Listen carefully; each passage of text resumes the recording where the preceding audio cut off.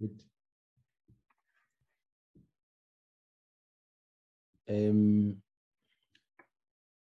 Good morning again, everybody on the platform. Honorable members, good morning. Support staff of the committee, members of the media, members of the public. Today we are meeting with SALGA, South African Local Government Association, and the Congress of South African Trade Unions, deliberating on the 2021 Division of Revenue Amendment Bill. You are all welcome. Darren, do we have any apologies? Yes, Chairperson, we received apologies from Ms. Peters, Ms. Digale, Mr. Kwang, and Mr. Sarupen. Let's note the apologies. There's also an apology from Honorable Sheikh Imam. He was involved in a car accident, but he says he's recuperating, but it was a bad car accident. But I spoke to him and wish him a speedy recovery. Okay, let's go. Yeah, let's go to agenda item number 3. Sorry, Honorable Chair. Yes, Honorable Kaisa. Can the meeting also note the apology of Honorable Dipuo Peters? Yes, we received the apology, Honorable Kaisa. Thank you. Okay, we then go to agenda item number 3. That is the presentation on the Division of Revenue Amendment Bill 2021 by SALGA, as I said, the South African Local Government Association. I'm told that SALGA is led by Councillor Bongani Baloyi, if I'm not mistaken. I would like to welcome him. And I think we're meeting at an opportune time with SALGA, having come back from local government elections, local government starting a new term. So I think it's the right time to engage. And our engagement is just to ensure that there is service delivery to our people, is to ensure that money that is being appropriated by Parliament is effectively and efficiently used, and that there are no unnecessary leakages, that all the laws that govern us, especially local government, are adhered to. Just to congratulate everybody who was involved with the local government elections and the starting of new local governments, as we know. So I'll request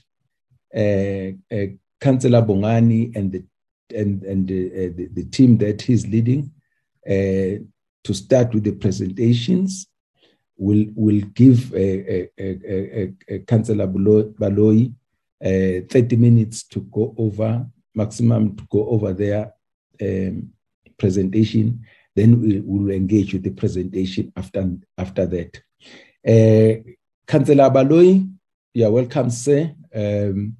I'll only talk to you after 30 minutes once you have finished the presentation.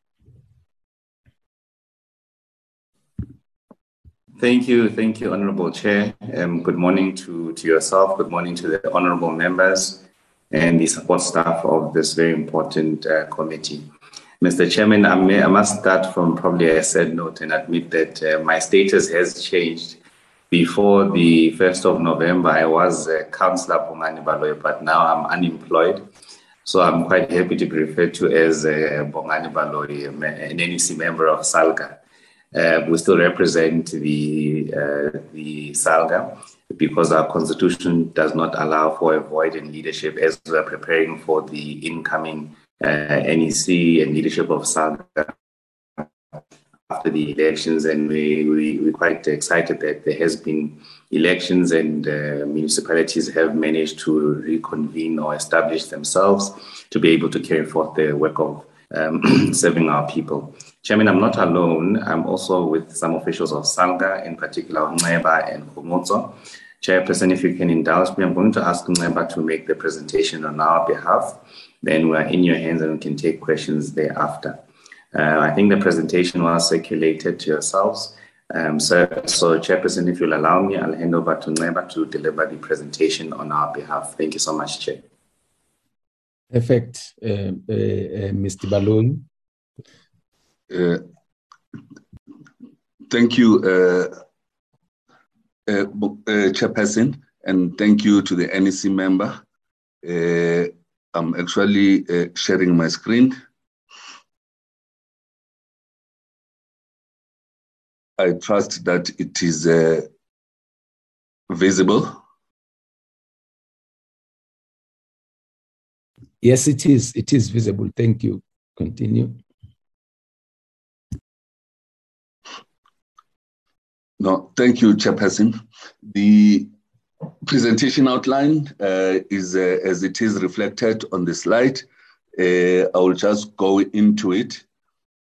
The purpose of this presentation, in line with the invitation we got from the committee, is to provide the committee with SALGA's comments on the 2021 MTPPS, as well as the Division of Revenue Bill. Just as a precursor, we've just made reference through to the Intergovernmental Fiscal Relations Act. Particularly, the significance of this is to indicate to the committee that SALGA forms part of the budget panel that interfaces via the Technical Budget Forum and ultimately the actual budget forum, where all the SALGA political leadership, as well as the relevant ministers, MECs also interface in coming up to what was delivered by the Minister of Finance on the 11th of November. So we've been part of the process.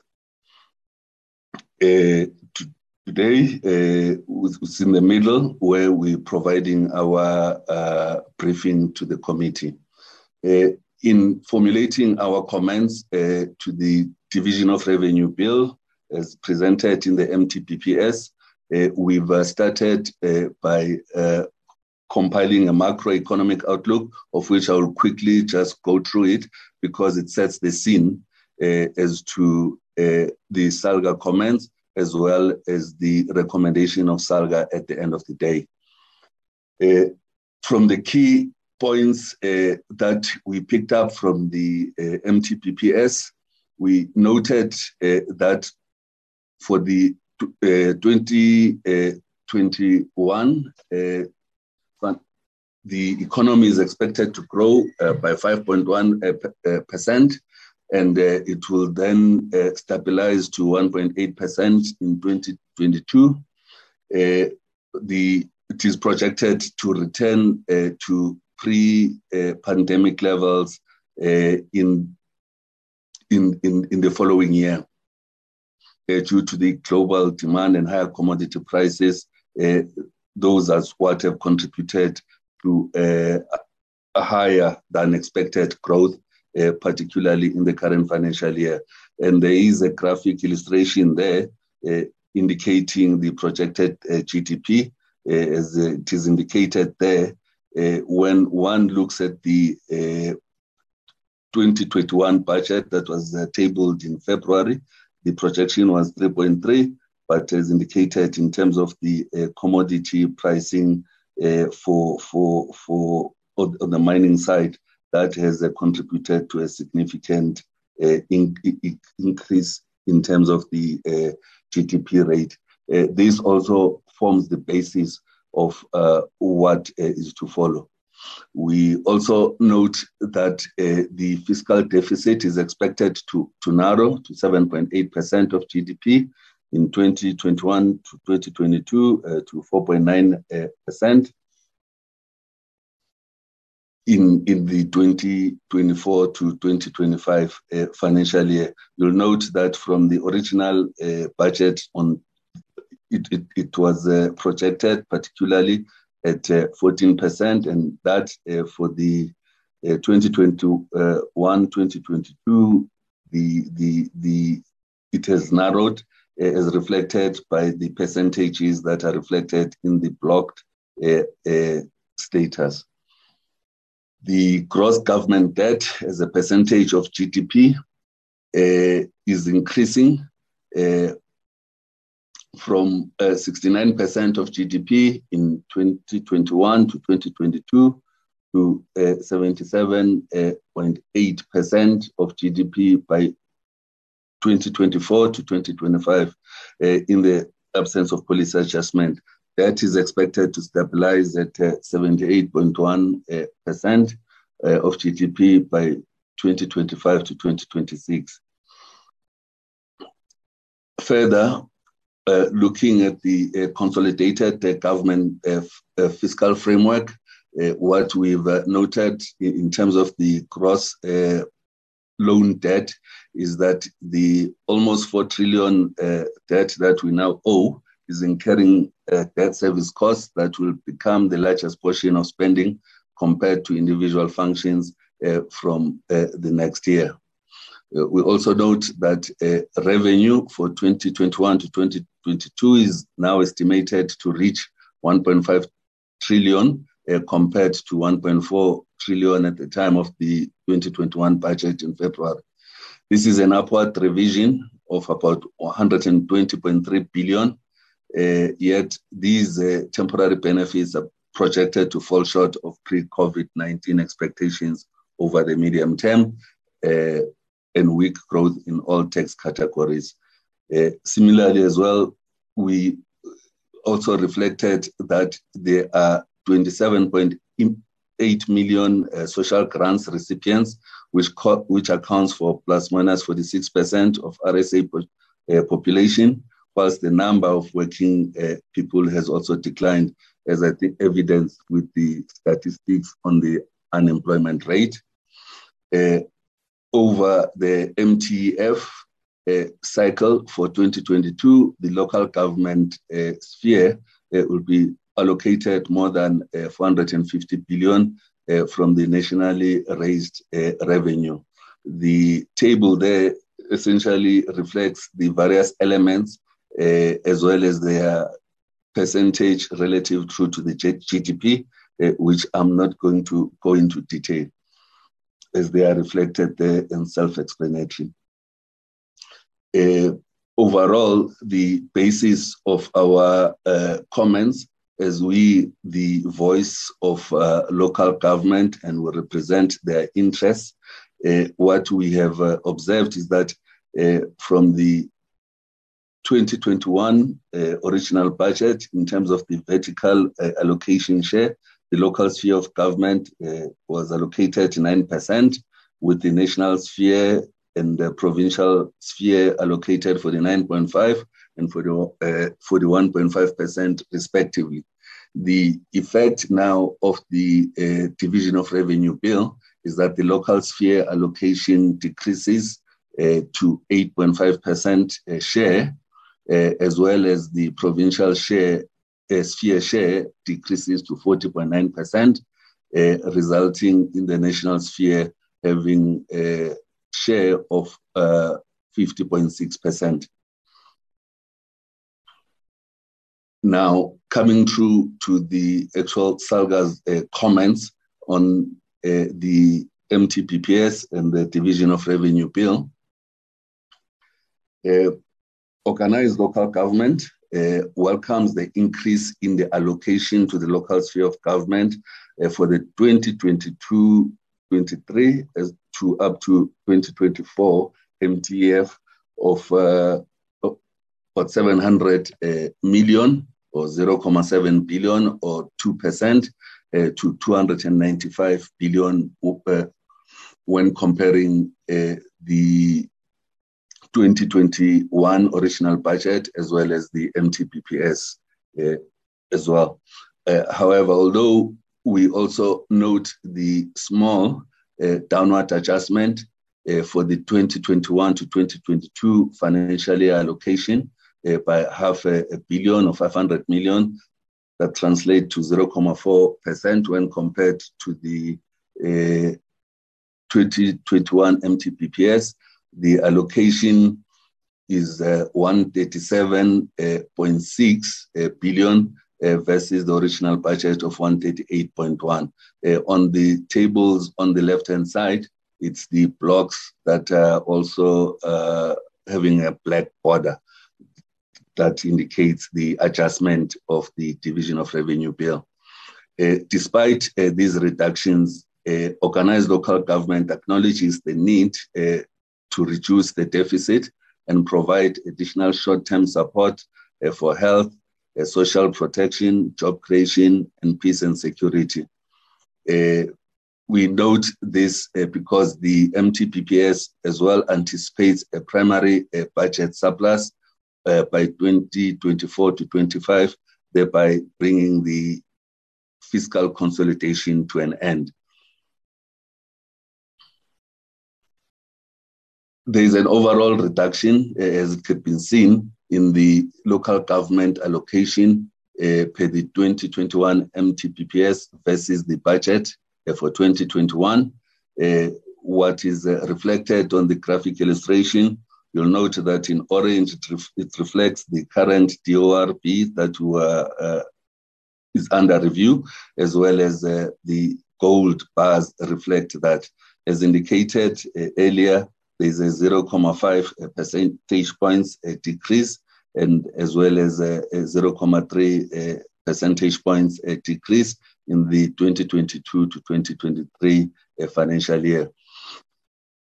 Despite these reductions, SALGA acknowledges the tough economic outlook and limited fiscal space that has been exacerbated by the significant negative impact of COVID-19 on the economy. Hence, organized local government supports the reduction of the budget deficit and stabilizing of the GDP ratio. The macroeconomic strategy that includes fiscal consolidation to curb additional spending and maintain expenditure ceiling is supported.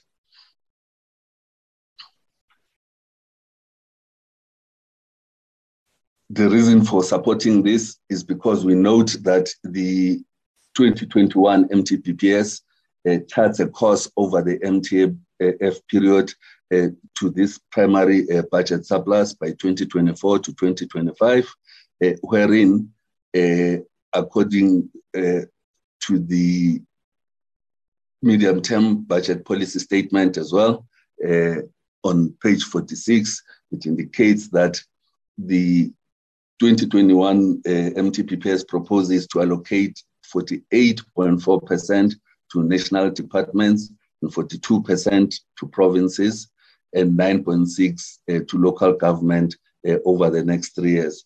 We note that this proposal shall result in resources allocated over the next 3 years to national departments contracting by an annual average of 1.8%, provincial resources increasing by 0.7%, and local government increasing by 4.1%.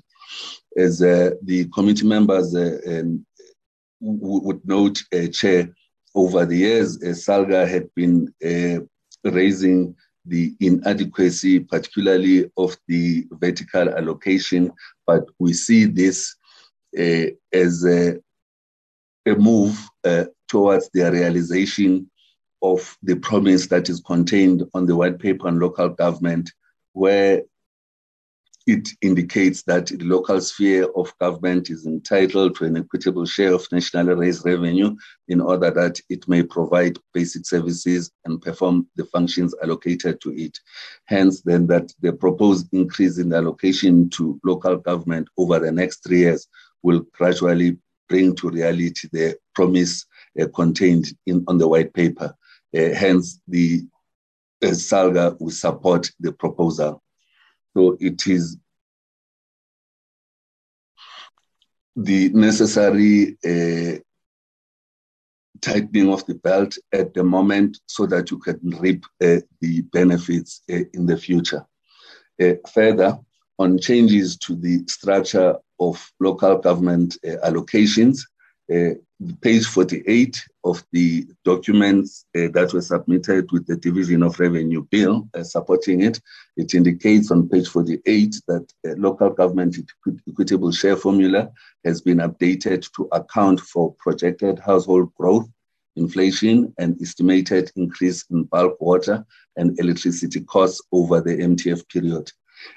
Also, we juxtaposed this with the promise that is contained in the white paper, particularly as it relates that the local government cannot be solely responsible for redistribution, and national government has a critical role to play in this regard, particularly with respect to subsidizing the provision of basic services. So we view the update to the LGS formula as brought about by the 2021 Division of Revenue Bill, that it is welcomed in that it indicates a move towards a more cost-reflective allocation to adequately cover the cost of providing basic services to communities. Hence, as SALGA, will support the proposal, and it is part of what we've been raising over the years and in our participation at the Budget Forum and the Budget Forum Lekgotla. In respect to changes to the structure of local government allocations in infrastructure development, the minister's MTPPS speech, as well as the Division of Revenue documentation on page 48, it also indicates that the infrastructure fund is an important intervention towards our strategic goal of ensuring that total investment in public infrastructure is nearly 30% of gross fixed capital formation by 2020, as envisioned in the NTP, and that we will maintain our commitment to the fund, including allocating 100 billion over a decade from 1920 financial year. Again, we've juxtaposed this particularly to the promise contained in the white paper as it relates through to development in investment, as it relates that meeting basic needs in the context of existing service backlogs will require increased investment in municipal infrastructure. As SALGA, we welcome the Minister's commitment to the infrastructure fund over the decade ahead.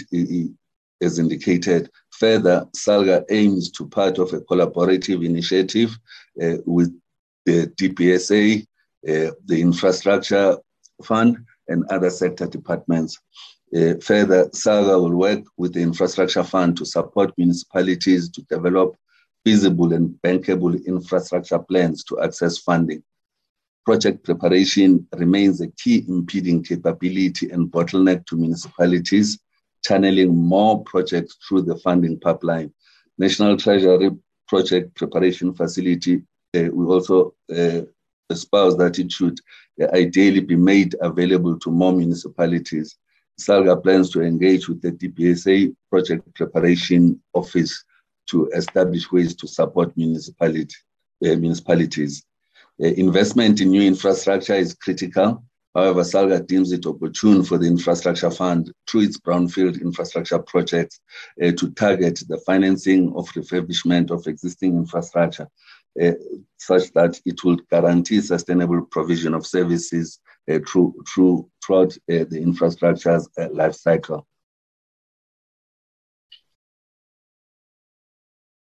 On reviewing the structure of local government fiscal framework, the DORB bill, as well as the MTPPS statement, indicates that between August 2020 and July 2021, special Lekgotla of the Budget Forum and the intergovernmental structure established to facilitate consultation on local government finances met 3 times to discuss municipal sustainability, local government fiscal and functional framework, and asset management on infrastructure funding. Flowing from these deliberations, there is work that is also still underway between all stakeholders, being Treasury, COGTA, as well as SALGA and the FFC, and provinces implementing and monitoring the joint work plans for a 5-year local government reform journey that we've embarked upon. This is also linked to ensure that the promise as contained in the white paper is ultimately realized. Earlier, I remarked that SALGA participates in the budget forum, and we've developed concept notes for the budget forum, the Lekgotla, with the recent one on asset management, on infrastructure financing that was held. The 2021 MTPPS pronouncement indicates a measured move towards the realization of the aspects previously raised by SALGA. Hence, I think our stance in our commentary in that we support this move. And then towards building capable local government, the MTPPS on page 48 also make a statement that many municipalities have insufficient capacity to fulfill their financial responsibilities. This is evident in over-reliance on external financial consultants, where municipalities have spent over 1 billion on financial reporting consultants in the 2019-2020 municipal financial year, even though reporting is a core responsibility of their internal finance units. Further juxtaposing this to the promise contained in the white paper, accountability, transparency, and good governance, accounting and financial reporting procedures should minimize opportunities for corruption and malpractice.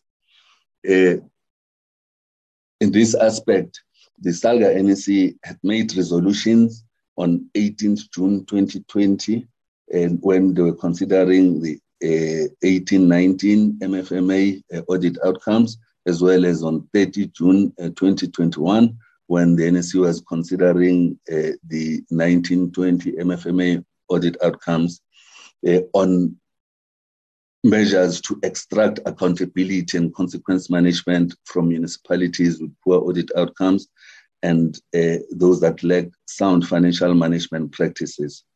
Further, the measures adopted by the organization to extract accountability and consequence management were tabled at the budget forum on 21 August 2020. And there was a report that was presented jointly by SALGA and COGTA under the topic governance and leadership. And in those deliberations, the aspect of consequence management and extracting accountability was agreed to by the forum and its aspects that we are actually implementing. Further, in relation to the overuse of financial consultants, SALGA has communicated with top 20 municipalities featuring in the 2019-2020 MFMA audit outcomes to establish the extent of these municipalities adhering to regulations pertaining to the use of consultants in relation to the transfer of skills and consultancy reduction plans that are required when these consultants are appointed. And SALGA further directed that these municipalities conduct skills assessment of their finance units, which is what we're monitoring. In line with the SALGA NEC resolution cited above, SALGA is seized with various other measures to extract accountability and consequence management for the resources allocated to the local government sphere. I think this also accords with the opening remarks of the chairperson. Further, on igniting growth through diversifying electricity or energy sources, the speech delivered by the minister on 11 November makes reference to that. We have already made significant progress in correcting this. The amendment of Schedule 2 of the Electricity Regulation Act of 2006 has raised licensing threshold from 1 to 100 megawatts. It has also made it possible for private power generators to sell directly to customers. This will alleviate the risk of power cuts.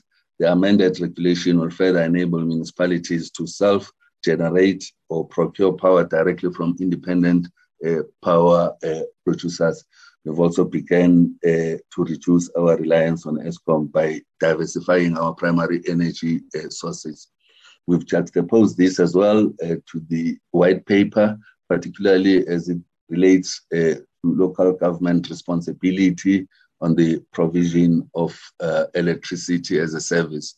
In terms of our COBANs, SALGA welcomes the amended Schedule 2 exemption from obligation to apply for and hold a license, which has increased the licensing threshold from 1 to 1,000 to 100 megawatts, exempted from holding the generation license that was gazetted on 20 August 2021.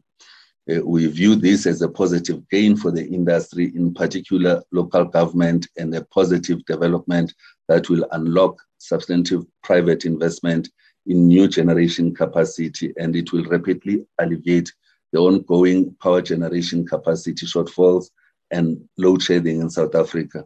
In fact, the amended Schedule 2 is a direct response to the SALGA 2018 Energy Summit resolutions. Further, we observe that the Schedule 2 amendment has leveled the playing field and will enable municipalities and private investors as partners to implement renewable energy projects speedily without a delay caused by rigorous licensing application processes. Still on igniting growth through diversifying electricity, this talks through the renewable energy IPPs, where the minister made reference as well to the 25 projects that are part of the latest round of bid window 5. Also, juxtaposing this to the white paper, as reflected there, the renewable energy with the independent power producers program has been the IPPs and the Department of Minerals and the Department of Minerals, Resources and Energy and Eskom partnership, with no room for local government to participate. This program is a single buyer model program which only pronounces Eskom as the main role player in buying the power from the IPPs. We as SALGA note that a single buyer model may not be sustainable in the future, in that should in an event that Eskom, for one reason or the other, has got financial challenges, the trickle-down effect in terms of when they increase their pricing and eliminate competition, this will ultimately trickle down through to the consumers at the end of the day. One of the SALGA 2018 Energy Summit declarations was that the current regulatory environment is inhibiting instead of enabling the transition, where neither the energy transition nor the role of local government are acknowledged within the RP. A progressive policy would be to allow municipalities as organs of state to apply to the minister to procure new generation capacity in accordance with the RP. And then on igniting growth through improvement of bulk water, the reference was made particularly to the water sector. The legislative drafting and financial modeling have been done to establish a national water resource infrastructure agency responsible for improving the management of bulk water resources. The Department of Water and Sanitation is fast-tracking its application process to ensure that the 90-day target for issuing single-use water licenses would be implemented by March 2022 as part of improving ease of doing business. Further, with reference to the white paper, SALGA comments that the establishment of the National Water Resource Infrastructure Agency was pronounced in SONA, and the MTBPS is providing feedback on the progress to date. SALGA supports the establishment of the National Water Resources Infrastructure Agency and appreciate the feedback outlined in the MTBPS to this end, it would be important to SALGA to be afforded an opportunity to reflect on the legislative framework and financial modeling anticipated to govern the establishment process with the relevant sector department. This pronouncement is welcome. It is our understanding that already the issuance of water licenses within the 90 days is being implemented in fast-tracking the rollout of the water SIP's project. Now, in summarizing the SALGA's position on the medium-term budget policy statement, as well as the Division of Revenue Bill, SALGA acknowledges the tough economic and fiscal environment that the country finds itself, and further exacerbated by the significant negative impact that COVID has brought upon the economy.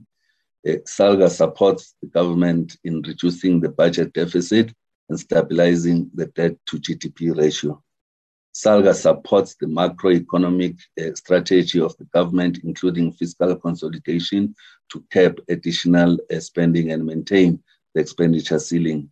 The increase in social spending to minimize the impact of COVID-19 on households is well received.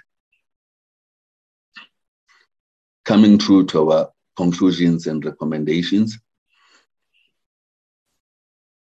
The COVID-19 has exacerbated the South African economic crisis, particularly hitting social spending.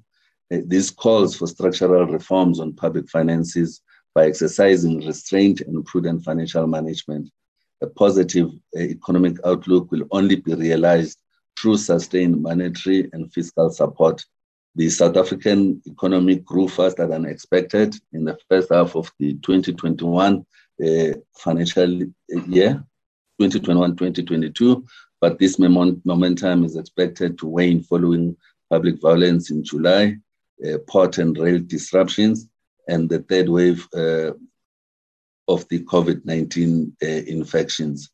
The real GDP is forecast to grow by 5.1% in 2021, and household consumption has improved, but has not fully recovered from the pandemic. In line with government's commitment to support vulnerable households, particularly given the impact of COVID-19, additional resources for social protection will be considered if the fiscal situation improves by February 2022. Hence, we will note that in the MTPPS statement, the increased revenue that has been realized due to the higher commodity pricing has then been used to narrow the budget deficit, such then that it can set a solid base going forward to ensure that the debt to GDP ratio over time is actually reduced, as it is projected that by the 2024-2025, a budget surplus process will unfold. In such an instance, then what is being contained in the budget, where the share of the local sphere of government will ultimately start seeing an upward trajectory. In light of this commentary, Chairperson, the organized local government supports the Division of Revenue Bill. I thank you.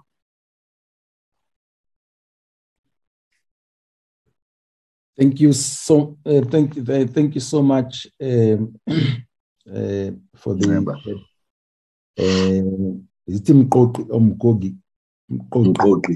yeah, Mr.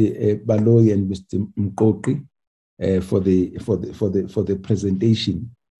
What we'll do, I'll be requesting the honorable members to ask questions, and please just note the questions and their responses, so that after they've finished, you'll have an opportunity to reflect on what they would have asked or would have said. So thank you, honorable members. It's your turn. Can I have an indication of the honorable members who would like to comment or ask questions on the presentation by SALGA? You know how we do it. Matafa. Honorable Matafa. Mlenzana. Honorable Mlenzana. Honorable Sonyana. Honorable Sonyana. Kaiso. Honorable Kaiso. Okay. Anybody else? In the absence of any other member would like to come in. Honorable Matafa, you know how we do it. You've got 5 minutes to ask your questions. Thank you, Chairperson. Good morning to yourself, honorable members, and the SALGA team.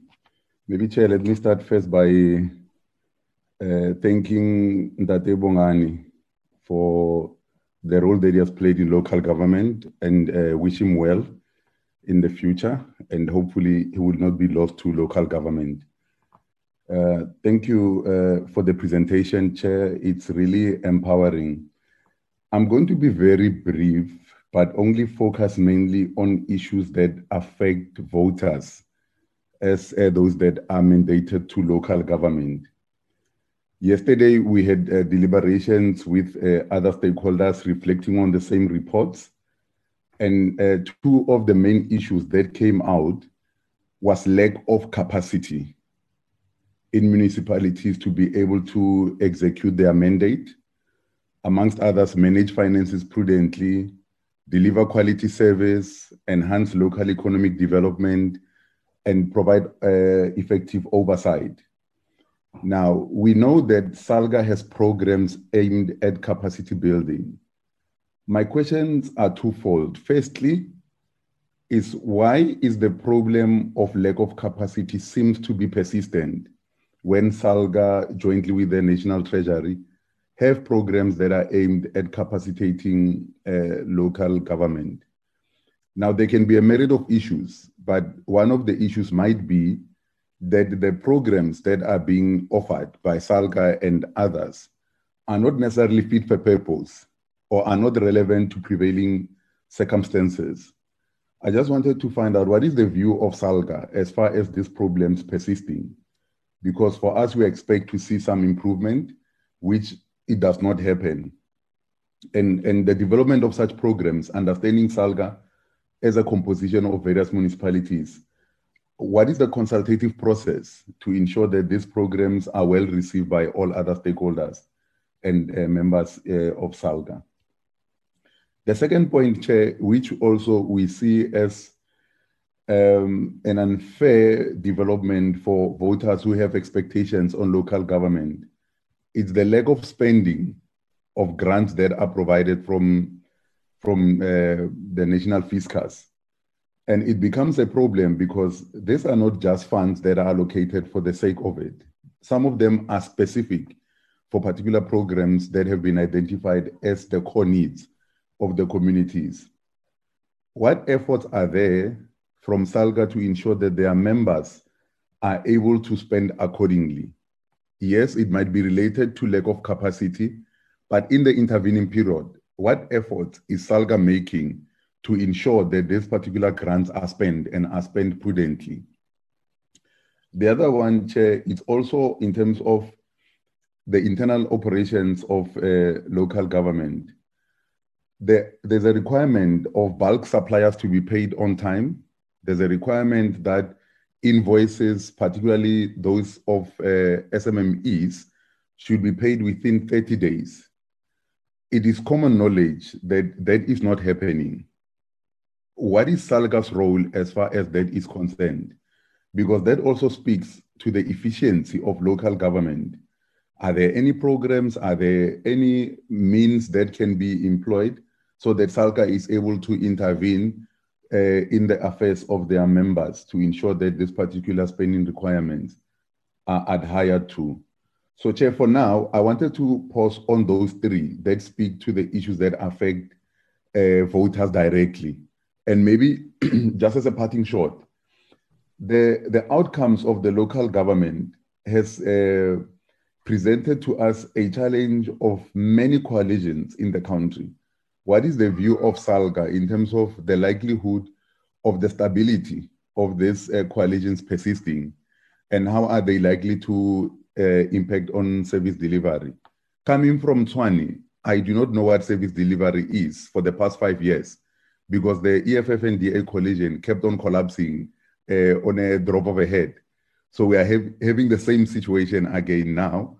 Now, this is not going to be only affecting the residents of Tshwane, but it seems to be a national outcome. What is SALGA's outlook, and how are they readying themselves to be able to deal with this particular issue, given the fact that I know the leading party in many metros, which is the Democratic Alliance, did not recognize SALGA? How are we going to interface to ensure that they come to the party? And where SALGA seems to be willing to intervene, these particular coalitions are responsive to the interventions by SALGA. I will pause there, Chair. Thank you very much for the opportunity to participate in the discussion. Thank you, Honorable Matafa. Honorable Mlenzana, can you please come in? Thank you, Chairperson, and let me also join. Sorry, my apologies, Honorable Mlenzana. Can you please remove the presentation from the screen? Okay. I would like to see the honorable members. So, Darren, are you trying? On a lighter note, Chair. Yes, If you would have seen me, you would have realized that our wives advise us to wear the same suits. It looks. I've noticed that. I've noticed. Yeah, there we are. I've noticed that. Chairperson, good morning to you and honorable members, and greetings to the teams, SALGA and COSATU in the platform. And let me also join Honorable Matafa in welcoming the presentation. It's a tough time for you, SALGA, at this point in time. I would understand, yes, you may be smiling when you are saying, as you present to us now, you are actually out of employment, but would pray that you be well in the next point of call. You have actually been with us and we journeyed, and you have been a pillar of assistance to us as this committee. So, Chairperson, we are welcoming the presentation by SALGA. Just a few things, Chairperson, for me. I had challenges with the presentation. I'm in Parliament, but for the first time, that there is connectivity challenges here. Chairperson, if SALGA could talk to us on the repurposing of the municipal systems improvement grant to the district development program. You know, Chairperson, and glued into the DDM. Now, what is the position of SALGA in terms of this proposition by National Treasury? That is one. It may be generic. But also, how will this repurposing streamline and improve capacity building of the local government sector in light of the deteriorating audit outcomes? You would know, Chairperson, that whilst I'm in this committee, I'm also passionate about audit outcomes. I think SALGA should understand. And then lastly, around this one, the Honorable Matafa spoke of incapacity within municipalities, where a majority of municipalities are unable to fulfill their financial responsibilities. Hence, you would notice that we always get this from the Auditor General, Chairperson, that a majority of municipalities have got what one would call over-reliance on external financial consultants. Now, How does SALGA find a way, be it for now or in the long term, of mitigating this challenge? Because if we can remain with it, it means it will be perpetual. And also, what specific and different actions that will SALGA take or propose as a solution to the problem of incapacity within municipality? I'm raising this, Chairperson, understanding the manner in which Honorable Matafa has raised this thing, but I'm more on the financial management side of issues. The last one, Chair, would be on, there is this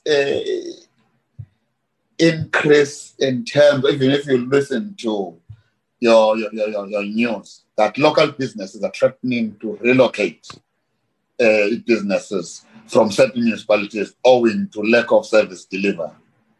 How is SALGA engaging with these municipalities to ensure that they support the local economic development and any try to curb whatever disinvestment by local businesses, which results, because at the end of the day, if there is that disinvestment, there will be job losses, drop in the economy in these various municipalities. And lastly, Chair, how are municipalities capacitated to ensure that they create an environment that is conducive to investment, creation of local industries, and supports job creation?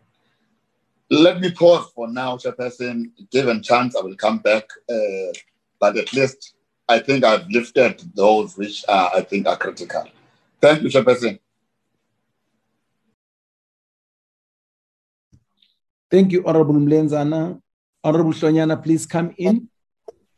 Thank you very much, Chair. You see, Chairperson, Honorable Matafa what home wambona ke. What is starting those things. Let me just put here, Chair, so that he understands. We were never in coalition with anybody as the EFF. Don't blame those things of the DA to us. Must never start. Anyways, No, but you have got marriages with DA. Protected. Honorable Shonyana, please continue. Thank you very much, Chair. It's just that Jesus has arrived in Tshwane, Kuruleni, and in Johannesburg. And in Kizio as a Chair. But anyway, Chair, thank you very much, Chairperson. Chair, let us welcome the report. And Chair, first and foremost, I just wanted to speak to the projections. As they were presenting today, they said to us the projection, the fiscal surplus, they feel like it will be in a positive, fiscals will be in a surplus in 2024, 2025. I just want to check with SALGA. Do they think these projections are realistic? And do they think this will happen, or this is just a wishful thinking from the ANC government? Secondly, Chair, local government is the most important sphere in governance. And I believe SALGA's job is to make sure that municipalities delivers to the people, especially the poor of the poor. My question to SALGA will be, what are you doing to monitor? And what interventions are you doing to make sure that the deliveries happen? Especially in municipalities where everything is just bad, like that Mangaung there, that Mangaung. What is SALGA doing? I mean, challenges of water, refuge is not collected. It's so bad that it's now in a state of, it's no longer even collapsing, it's collapsed. So what is SALGA going to do about it to assist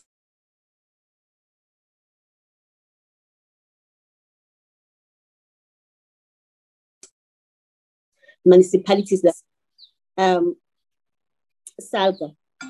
That SALGA, you were not created for ANC-led municipalities, but you were created to assist municipalities. So as you face now the new wave which is arriving, where you find that the ANC government will be on the opposition benches in the local governments, we need you to be understanding of the change, and you need to adapt. Because if you don't want to adapt, you know what happens when people refuse to adapt. Let's make sure that the training that we give to our councillors is of high quality, not just a certificate, Chair, but it must be of high quality, and they must be able to understand. Because one of the scariest things that we've come to realize is that councillors are councillors for 5 years, but when they leave, they have absolutely no understanding of how council is run. So let's make sure that when you design those educational programs for councillors, let's make sure that it is something that is going to educate them to know and understand, not just for them to have a certificate in the end of the day. Thank you very much, Chairperson. Thank you, Honorable Hlonyana. Honorable Kaiso. Yeah, thank you very much, Honorable Chair and presenter from Salga, Mr. Bungani.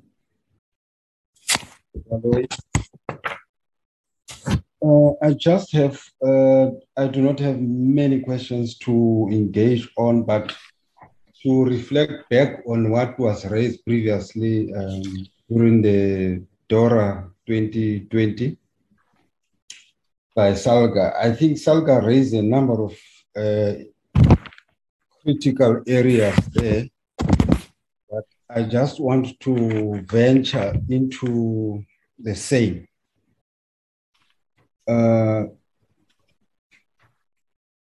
The issue of capacity, Chairperson, and I mean, Salga at that time raised the issue of technical capacity, managerial and leadership challenges generally. And then now I just want to check from Mr. Baloyi or from Salga as to whether has this been addressed now in as far as Salga is concerned, because now if you look at the performance of a number of or majority of municipalities, the performance has been very poor, which resulted actually in collapsing of number of municipalities. Now I'm taking this area of technical, managerial and leadership. Are you now convinced that this has been addressed, given those circumstances which has arisen at those collapsed municipalities? Because as my colleagues have alluded before, the use of consultancy, it does prove otherwise. But I don't know as to how you're going to respond, but it does seem that now the presence of consultancy, it does tell us a different message. So unless perhaps you would agree with me that now the presence of consultancy, usage of consultancy in a majority of municipalities, it is a symbol or a sign that now a number of municipalities have not arrived at a situation where there is a proper technical or managerial leadership that is required. So that's one question that I wanted to check with you. Now, the issue of, I don't know what is the Salga's taking, because this one is perpetual, Honorable Chair. The issue of lack of spending is perpetual.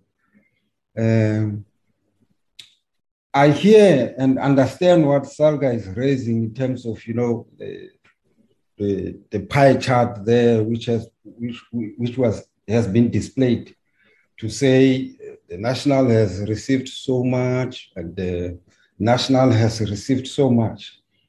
But then the biggest enemy that we are facing as a committee that confronts us is the issue of lack of spending, which is a major problem that we are facing with the departments.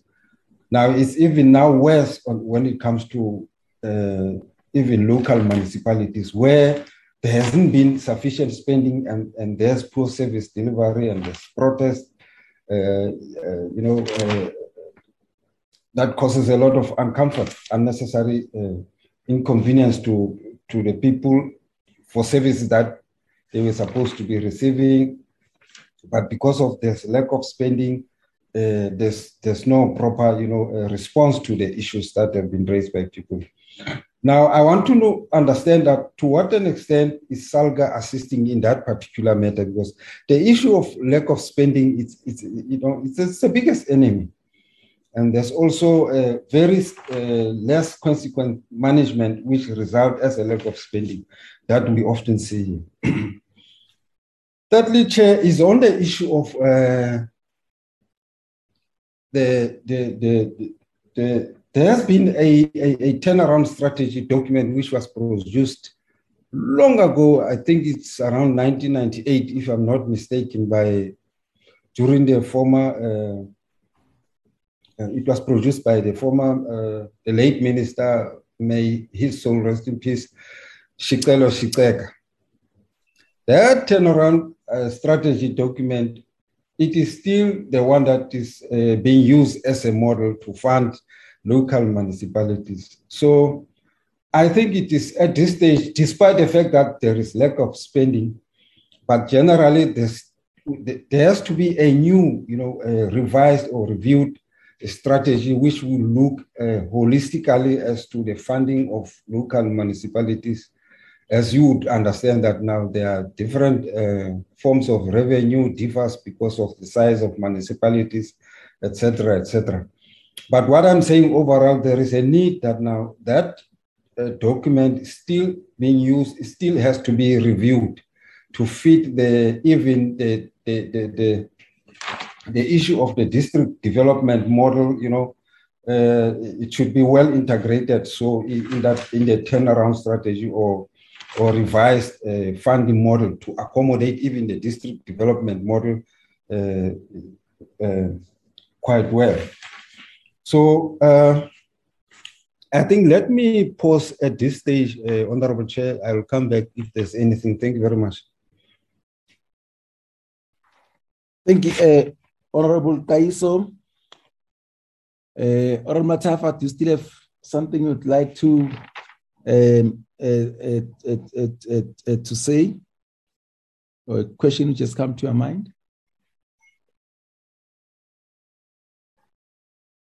Honorable Matafa. Honorable Mlenzana. Yes, Chairperson. Just one thing, Chairperson, if you don't mind. Yeah. On the infrastructure fund, I understand that SALGA aims to target the financing of refurbishment of the existing infrastructure through the fund, the infrastructure fund. Now, in the opinion of SALGA, should municipalities not be able to fund the maintenance and repair and refurbishment of their own infrastructure from their own budgets, as they have the ability to raise their own revenue? I'm raising this, Chairperson, so that perhaps what we can do, we can begin to scale the muscle per municipality. If a particular municipality has got enough revenue to begin to deal with infrastructure-related issues, they do that. And it's just a question of add-on on our side through the infrastructure fund. Thanks, Chairperson. Thank you, Honorable Lenzan. Honorable Shonyana.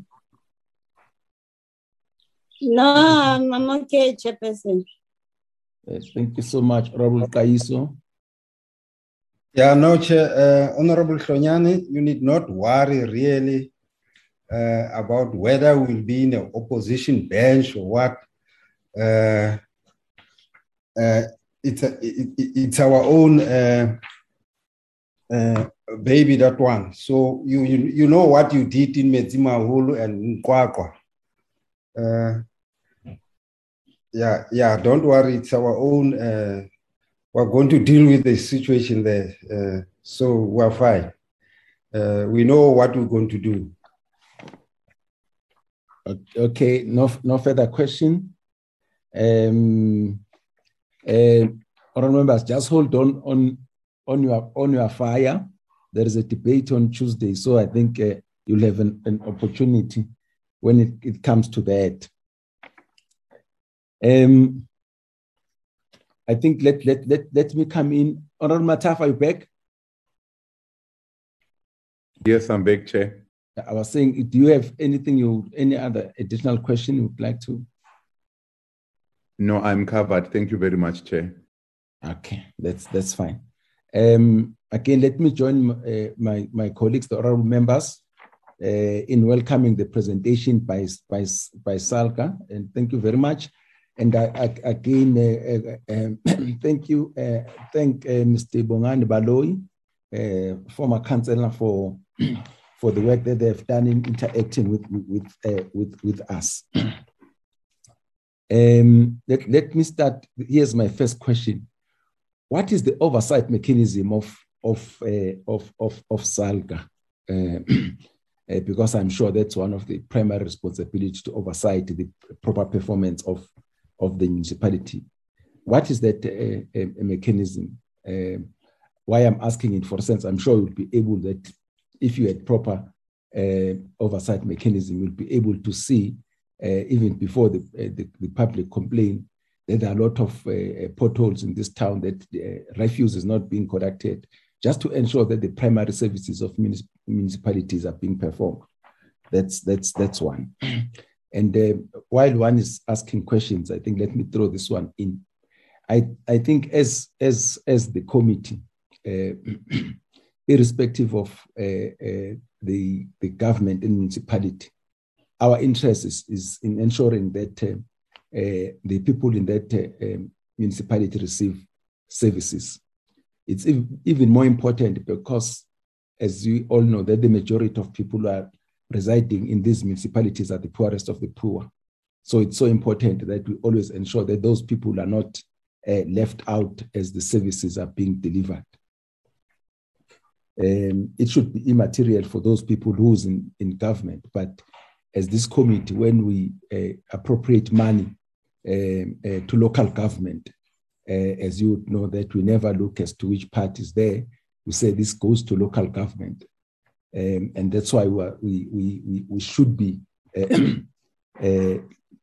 looking at, be concerned about lack of service delivery and the wastage of monies at that level of government. My other question, the usage of consultants. We're saying in the last financial year, about R1 billion was used for consultants. But I get worried when SALGA says we've called for skills audit. There's no skills audit needed there. We know that financial skills are not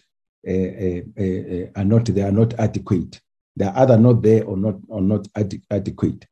And I always see that in most cases, again, these consultants, they come and prepare the annual financial statements. That's after the effect. You can get the highest form of skills at that time. The horse has already bolted. You need financial skills from the beginning of the financial year so that there are proper plans, there are proper accountability, ensuring that all the policies are being followed from the start of or the beginning of the financial year. When it comes to auditing, it's after the effect. So I'm saying that there may be this thing of skills auditing, but the most important thing, from where we are seated, we know that the financial skills are amongst the skills that are lacking. So SALGA should tell us what they are doing about that. One of the strategists argue that when you see a problem, don't behave like someone who, when he sees a snake, he says, let me go and get a consultant to decide how am I going to kill the snake. You must kill the snake. So we know what the problem is. So what we should be asking, what is SALCA doing to ensure that we get proper skills there?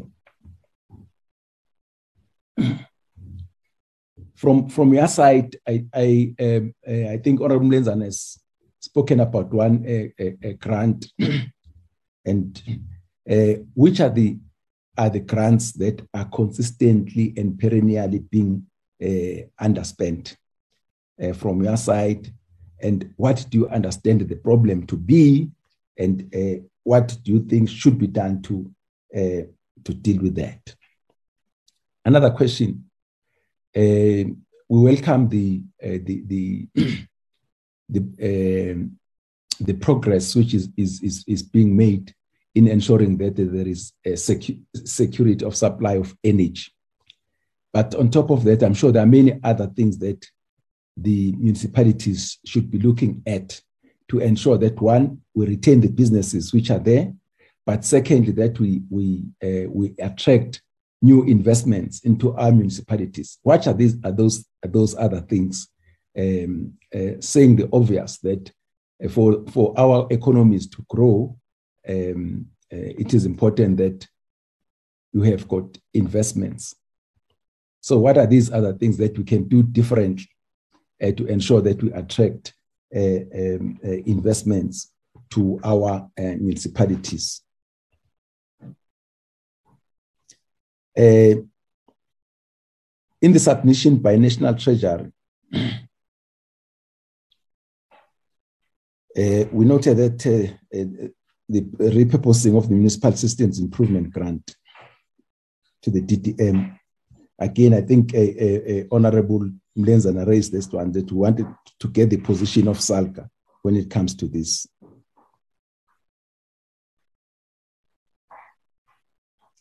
Again, on slide 18, I've alluded to this. You mentioned that you are committed and you assist with measures to enhance accountability for the resources allocated to local government sphere. Can you be more specific? What do you mean about that? And again, it's oversight and accountability. I've spoken about this. There's a significant number of municipalities being placed under administration. How is SALCA supporting municipalities to reform and acquire skilled human capital to ensure effective service delivery, and that the local government sector as a whole continues to work towards the 2030 Sustainable Development Goals?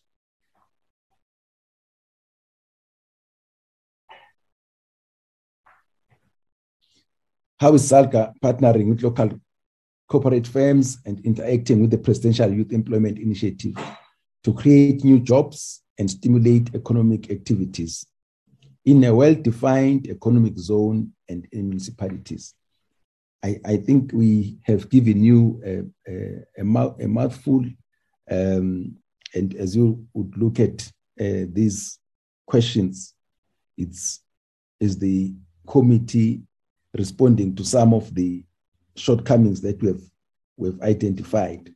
But let me ask the last one. You say we are committed to working with the Infrastructure Fund to support municipalities to develop feasible and bankable infrastructure plans. To assess funding is welcome, because it was previously this inaction that led to the municipalities like Msunduzi, Buffalo City, and Bombena being suspended from the Integrated Public Transport Network grant. This has been a source spot to this committee, the question of Integrated Public Transport Network grant, which has not been effectively used. In fact, it has been suspended now.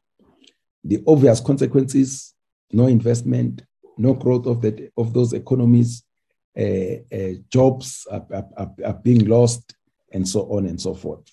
Please, SALCA, engage with those questions.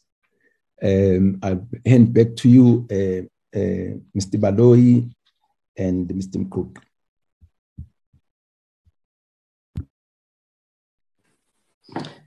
Thank you, Chair, and thank you to the members for those set of questions. Chair, I'm going to approach them in the following manner. I'm going to deal with the easy questions, and then Babu Naiba is going to assist me dealing with the more difficult ones at the end. But let me make the following statements. It's quite important because I think there's a very big perception about us as SALGA, and more so the perception linking SALGA directly to the work of the executive in relevant municipalities. And I think for this purpose, in our minds, we must settle the difference, and there must be a solid understanding and a difference understood between what SALGA is, what SALGA does, but equally in local authorities, who is the relevant executive and where accountability and monitoring over and oversight of what is happening in those relevant by those relevant executives in those localities, where the accountability and oversight must rest.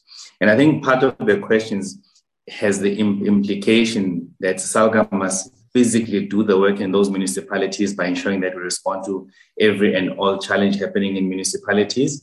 But Chair, I think the accountability must actually extend to people or the relevant executive, which is the relevant one in this case, Chair, because if you look at the MFMA, there's no part in the MFMA which says a municipality in a form of either a Section 52D report or Section 72 report must send to SALGA within 30 days after a quarter or 30 days or the same month, or etc. But it says it specifically about two departments or ministries. It says it about the MEC of Finance, MEC of Cooperative Governance, and so does that refer to the Minister of Finance and Minister of Cooperative Governance.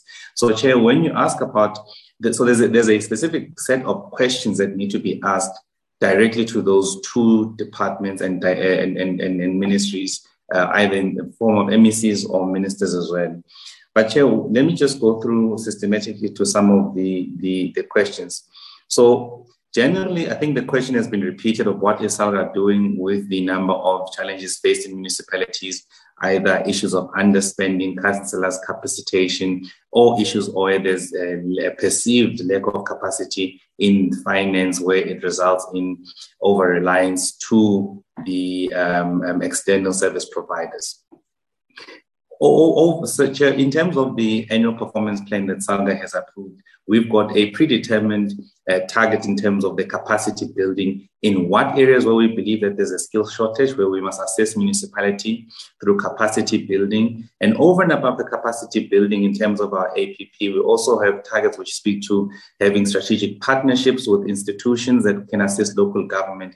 And there's various institutions that we get closer to local government, whether international or national institutions, where local governments can actually extract value and assistance and be able to lean on some of the capacities that they have as well. So SALGA runs those capacities, but Chair, those capacity building programs. But Chair, often the challenge here arises and it becomes, when we offer the capacity building to municipalities, there's a presumption that officials who are occupying those positions meet the necessary requirements for those positions, which is academic experience, etc., etc. So, Chair, then the question must arise then, when you appreciate that there is often a lack of these, when you find in these municipalities, then you must ask the question, who's employing these people? Which trigger the issue of lack of capacity. And if we are to believe that there is indeed a shortage of skill in finance, which I don't necessarily share the view, Chair, because it's not anything that one can systematically approve or give very evidence to suggest that. Instead, Chair, it's pointing towards a trend where people whom should not be appointed for those positions, who are not suitably qualified for those positions, end up being appointed. And that's, Chair, part of a process where there's a concerted approach to weaken the governance, to weaken the institutions, the systems, the processes, in an attempt to possibly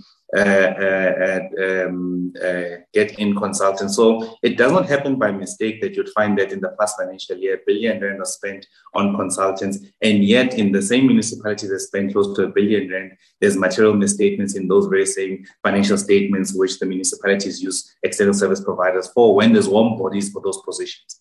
So, Chair, I think there's also a very important question we need to ask about the municipal manager who presides over the municipality from an administrative point of view, who must ensure that the relevant requirement of positions or people who should be appointed are appointed, and that there isn't any political interference in that. So that, Chair, I was just responding to the issue of capacity building, but equally the issue of linking over reliance of consultants. And Chair, I think we must start calling it what it is. It's actually criminal behavior to an extent, Chair, because there's warm bodies who are appointed for those positions who don't do what they should do. Instead of doing what they should be doing, they then give the work to consultants who don't even do a good job because the work results in financial financial misstatements in those financial statements, Chair. How do we enhance accountability at SALGA? So the question must also be understood within the following context. SALGA is the Association of Local Governments. The member municipalities have their relevant executives, who are given within the confines of the law, are the ones who must provide strategic direction and oversight over their local authorities. And in terms of the MFMA, still they must report directly to the MEC of Cooperative Governance and MEC of Finance, and so it goes up to the Minister of Finance and Minister of Cooperative Governance. So there's a direct accountability flow in terms of the legal framework. So as SALGA, Chair, we don't necessarily go there and monitor every day your performance in terms of what we're doing, because remember what the essence of SALGA is. We represent the sector, we lobby for the sector. Now we are speaking about the infrastructure grant, which is repurposed, Chair, and SALGA is giving inputs representing the sector and raising issues such as what is the criteria which must be used to ensure that all municipalities are given a fair lending in terms of competing for that, and how decisions are made about one thing or the other. So representing the sector, but it's interest of the sector. So at times there's a belief and thinking that SALGA should be the one actually remedying each and every ill happening in local government, forgetting that SALGA in fact represents the sector, but is not the relevant authority in those local municipalities. Then there's a question about why are grants underspent. Now let's look at the value. The response is in understanding of the value chain of spending a capital grant. I'm going to focus on a capital grant in this case. So what is the value chain of a capital grant, or any CAPEX for that matter? One, there must be a spec which must be drafted by an official. At times, the spec is not drafted correctly. It's also drafted in a manner which favors one particular company. So it could be one of those two or many other variables at the drafting of the spec. Then the draft specification is then taken to the internal committee, which looks at the bid spec, which confirms the specification, and it allows it to continue, or it's referred back. That could take between 1 week and 4 weeks. And this happens generally after a new budget has been approved in the new financial year. It could start in the first week, or in fact in mid-July. So that could happen between one week and 4 weeks. In the event that the response from this bid spec internally is that it must proceed, then it goes out to be advertised. That could take 30 days. And for it to get into the media could take, in fact, the first 2 weeks to ensure that you pay the newspaper. It takes it through the process as advert, and then 30 days. So it means now you're 6 weeks into it. So it's initially 4 weeks maximum. Now it's 6 weeks maximum to get into the next process. And the next process, then after the advert has been closed, then you've got the evaluation of it, which happens again can happen between 1 week and 3 weeks. After the evaluation, then there's the adjudication, which is almost the final step. And the adjudication could still happen between a week and 3 weeks. So if we look at the time frame, in fact, the first quarter is completely out. The first quarter of the new financial year is completely out. And assuming that there hasn't been any challenges, there hasn't been any refer backs, and in fact, if the skill required to be able to draft the necessary specification is there, and at times we find that it's not there. So the question of why is there underspending is actually a complex question, where the issues why there is underspending is part of the entire value chain of the spending of CAPEX. We've not even gotten to a stage where after the adjudication, a successful service provider is appointed, then there's initiation of the project in the particular community. Then there's issues around local spend, etc., and who must be appointed, how they must be appointed, and the stop-start, which is linked at times to issues of politics and community unrest, which frustrates the entire thing. So what does SALGA do? We assist in drafting of specification capacity, in ensuring that people understand what are the basic things that you must have, etc., to be able to do so. And at times, Chair, some municipalities don't even have the mechanisms or some warm bodies in these key positions to be able to take it forward and fulfill it. And at times now, in a very competitive environment, Chair, you find that very often some of these awards are successfully or are challenged, and some successfully challenged in the court of law, which also frustrates the process of being able to deliver. Chair. So some of the challenges lie in the value chain that I've spoken about. The issue of consultants, I think I've spoken about, and the oversight mechanisms. We really try, Chair, because we have to really not try add too much cumbersome requirements in local municipalities outside of the stipulated reporting mechanism in terms of the law, either Section 52D report, which they send to MEC of Cooperative Governance and MEC of Treasury, and the Section 7102 reports, Chair. So we within that framework, but we also assist where there is capacity, but we don't run the municipalities ourselves. So I think there's a deeper question that needs to be asked to the relevant executives, Chair, but equally over and above the relevant executives in the localities, the MECs themselves, which my personal opinion is that they're actually complicit to some of the misdemeanors happening in local government by lack of actually acting on the basis of these legal reports that are given to them, the statutory reports that they are given, that they're reported to their offices. Chair, the next question, why in terms the infrastructure fund, why must the fund pay for refurbishing of the old or the current infrastructure, and why should we not utilize our own resources? So Chair, it's common knowledge that the unemployment in our country is growing. So where does unemployment manifest physically? And when there's COVID issues and people are laid at home and they're sitting and they're not really working, that manifests in local governments. And we've seen a strain on local government in terms of revenues that have been collected. For an example, Mid-Val was able to collect on excess on average for the past 3-4 financial years on average about 94%. But with a high number of unemployment, you feel it in your lack of collection. And there's competing requirements or competing priorities in the municipality, whether you've got infrastructure that's linked to your water, infrastructure linked to your sewer, infrastructure linked to your electricity. And the rate of growth of population, when you utilize what you have, what you can do in terms of the strength of your balance sheet, you can only do 1 or 2. But you can't really fix the entire system. You do a patchwork for over a gradual period of time, while the strain on your infrastructure is growing at a rapid rate, but yet your ability to respond and stabilize and grow with new infrastructure is not coming. Is not being dealt with adequately. And remember, Chair, it's our residents who are given the resource. You get a grant from national government to build an infrastructure. After getting a grant to build an infrastructure, there's no subsequent grant to be able to refurbish that infrastructure. It's now passed to the burdens your ratepayers, where we must try and collect revenue, deliver all trading services within the affordability of our residents, and which becomes a strain. And part of it is that our own revenue sources and our own balance sheet does not allow for us to be able to invest in such a manner which ensures that we can give consistency and reliability of services and assure our local business communities that this is a place they need to be and they can't move. So it's one of the reasons which leads to a deterioration of services, of infrastructure in an area. And that's also linked. If you look across the board in rural municipalities,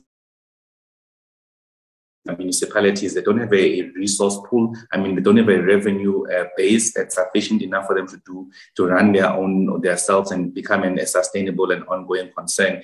Now, let alone if they can't do that, how are they going to be able to use their own limited revenue to be able to invest in the infrastructure? So I think that's the response to that question. The turnaround strategy, Chair, I note that question, but I'm also inclined to also go a little bit further and refer to some of the comments that Ngaba was mentioning in the presentation, where he was saying if you look at the white paper of local government, which was the founding document for local government and gave birth to a number of the assumptions of local government and how local government must be funded, that same document has not been reviewed over the years. And we've lived through some of the assumptions, and you also see that there's weaknesses in it. So I think the local government white paper needs to definitely be reviewed. And I know there is a process which has started with the cooperative governance and Treasury to start looking at some of those. The issue of consultants, I think I've spoken to again. Then the next set of questions is Honorable Hlonyana, Honorable Fighter. The first question you asked was about the fiscal, the surplus, which according to the presentation we showed would be a surplus, I think by 2024, we believe that. I think we got that from the minister's speech. We've got no reason to doubt it at this stage. I think we're starting to see the positive trend and performance in our economy, albeit there will be some challenges as a result of the winter protest, but we are hopeful that we can be able to achieve that, because there will be some positive spin-offs for all of us, in particular local government, and probably the acceleration of spending in the public sector for infrastructure. How do we monitor the performance of municipalities? Again, I've spoken to that part, and I really want to emphasize this, because I really think that some of these ministries or departments in province are really getting away with murder and complicit. Because in terms of the law, it's stipulated in the law what report must be tabled to who by when. And then the question must always be, when you see a quarterly report, in fact, even broken down to monthly report, that things are not happening, things are not moving, what are you doing? Because there's a statutory law which says it must be sent to you by this period of time. What are then the mechanisms you put in place to be able to respond, to mitigate against a worse off performance in quarter 3, 4, in quarter 2, 3, and 4 potentially? I can reliably say to you, Honorable Hlonyana, that the SALGA is apolitical. Currently, if you look at Gauteng as an example, it includes various political parties in the PEC, and in our NEC, we also include various political parties.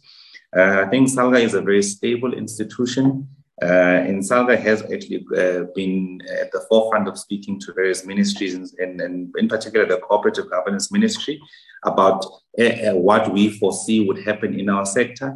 And we've been really trying to start in a key engagement about what are we going to do when there's coalitions across the country, which led us to put together a guide document of how we can navigate issues of coalition agreements. So there's a document that SALGA has put out, and SALGA will definitely be engaging with the ministry, with various political parties. And I think that's a resolution of SALGA to ensure that we need to engage with the various political parties to sensitize them with the work that SALGA is doing, but to also have a space where we can engage and see how they can derive value out of SALGA. But equally, we believe that SALGA's mandate in the advocacy of local government must not just stop at engaging members in a particular portfolio committee, but we must also go to members in their political parties to better lobby for local government positions across the board. Then the questions asked by Honorable Senzana,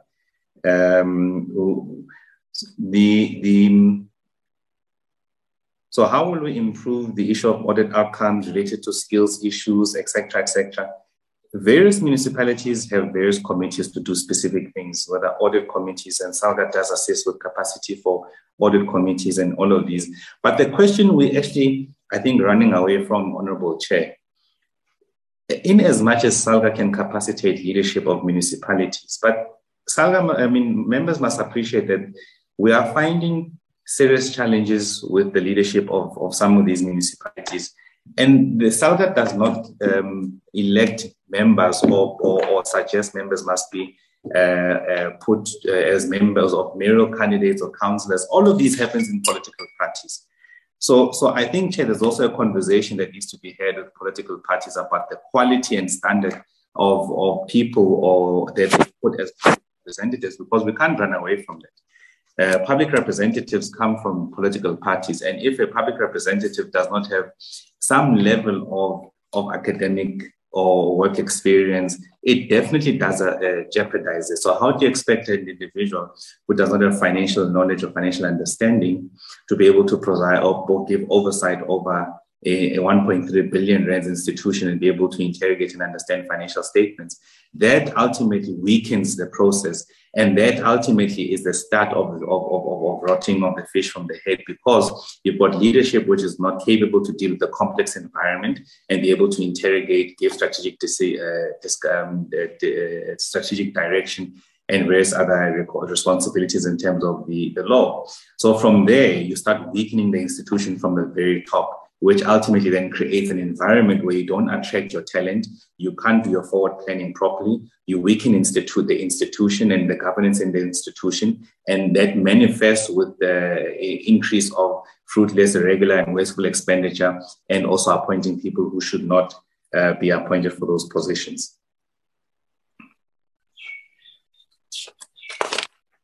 In the other questions, Chair, that I've made a note of.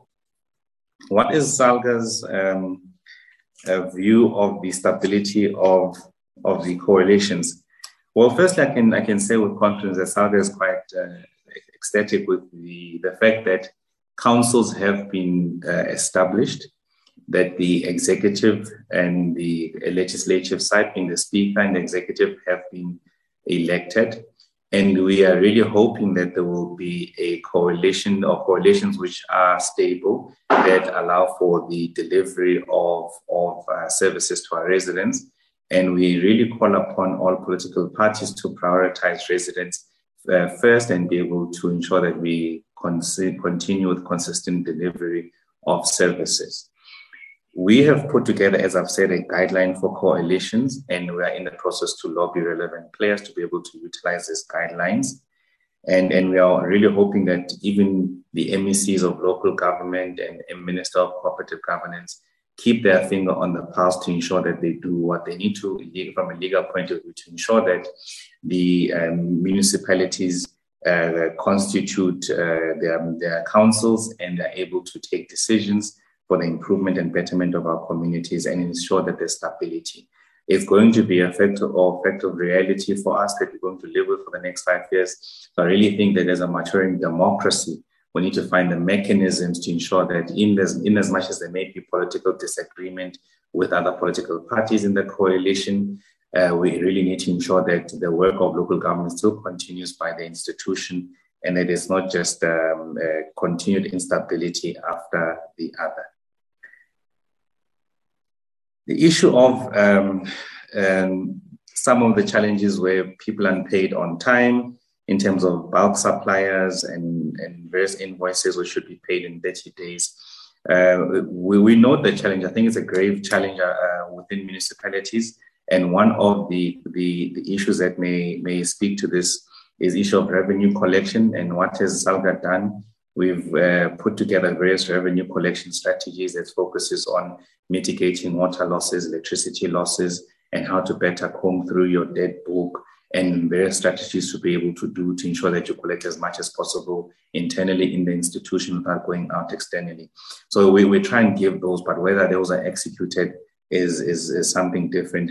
That ultimately if affects on the ability to pay your bulk services and suppliers and invoices as well. I think I've spoken about lack of spending and what may happen in the value chain of the lack of spending. Chair, I think I'll leave it there. I think I've dealt with the easy one. I'll leave Neba to just wrap up with those that I may have missed. Thank you, Chair. Mr. Baloyi, thank you.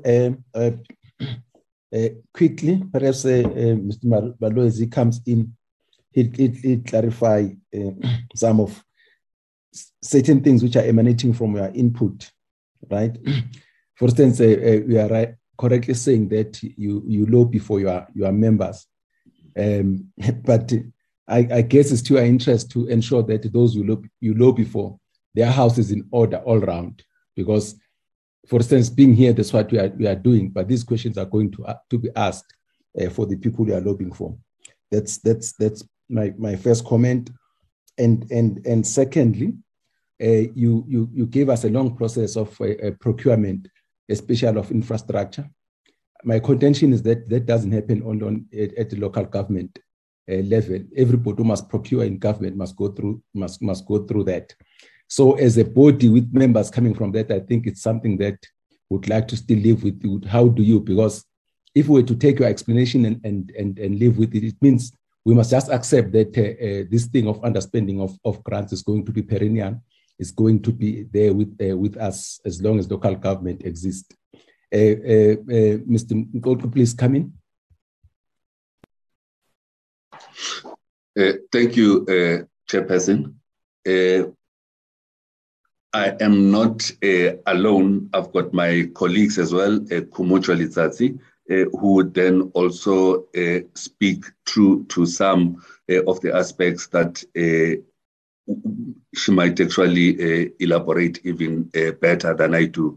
But the aspect that perhaps I would want to address, it relates particularly to the question that you posed in relation to economic development as well as attracting investments, as to whether what is SALGA doing in that regard. What I would like to indicate on this area is that the National Working Group of SALGA on trade and investment is actually signed off on the municipal investment guidelines that SALGA developed that are aimed at providing practical guidelines on how to develop an investment promotion strategy and accompanying marketing materials, and how to develop and implement investor targeting, aftercare, and policy advocacy programs within a framework of effective investment facilitation.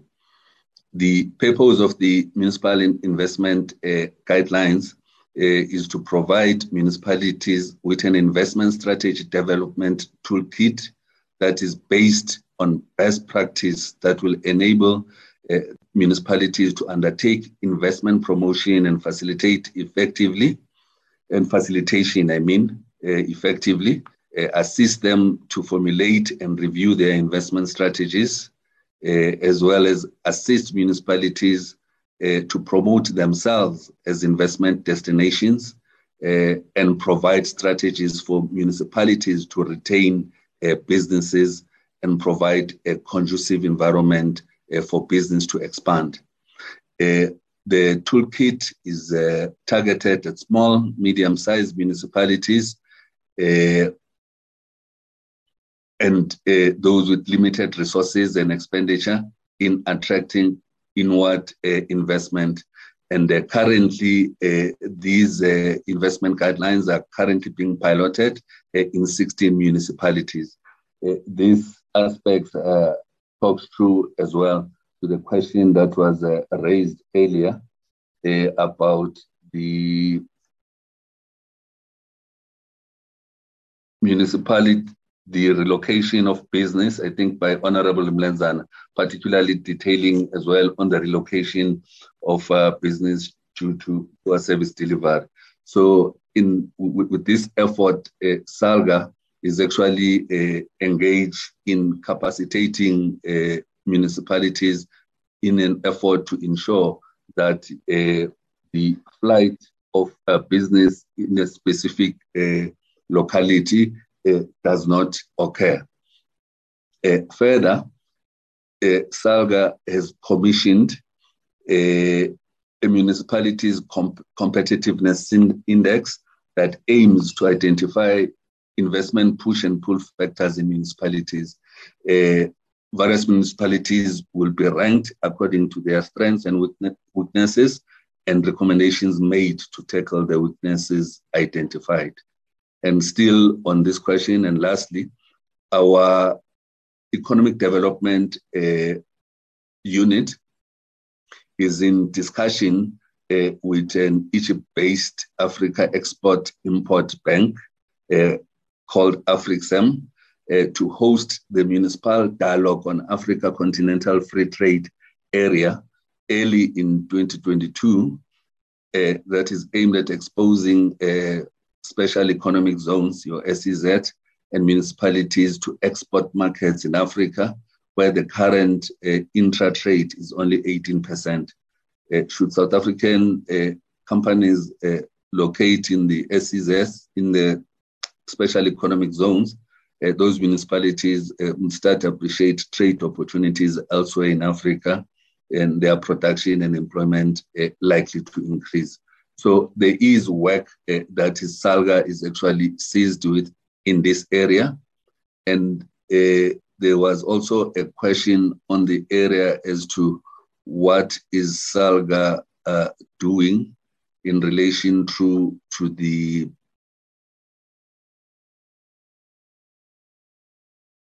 interfacing with businesses in ensuring that there is economic activity and employment. Just looking at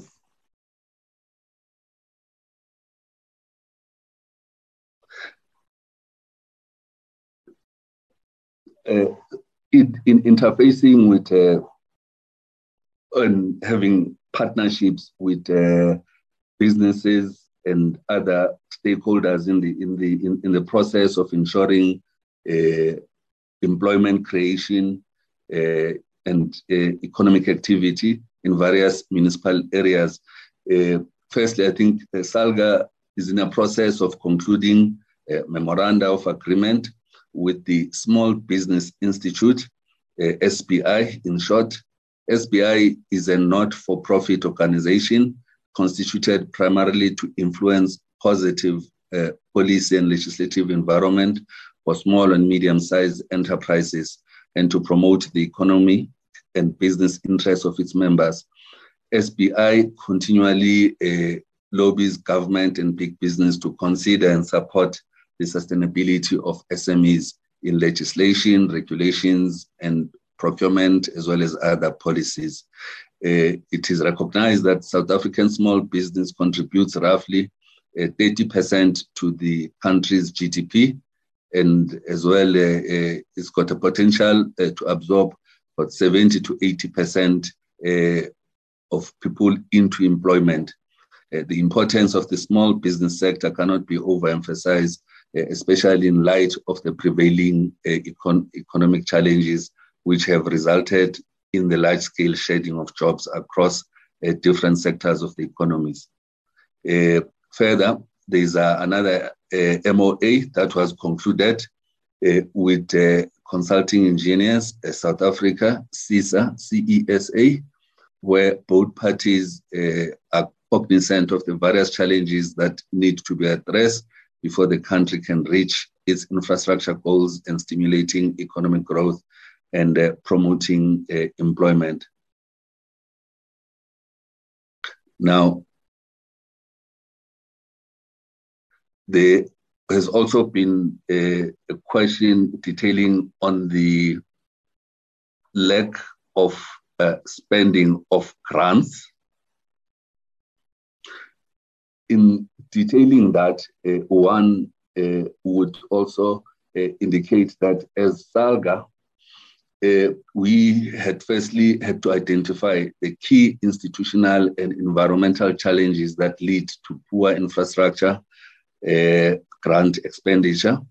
And amongst what we had identified includes the inability to secure approval for rollover applications, the lack of planning resulting in late implementation of projects and lack of suitably qualified project managers, the procurement process that took longer, I think is alluded to by the NEC member,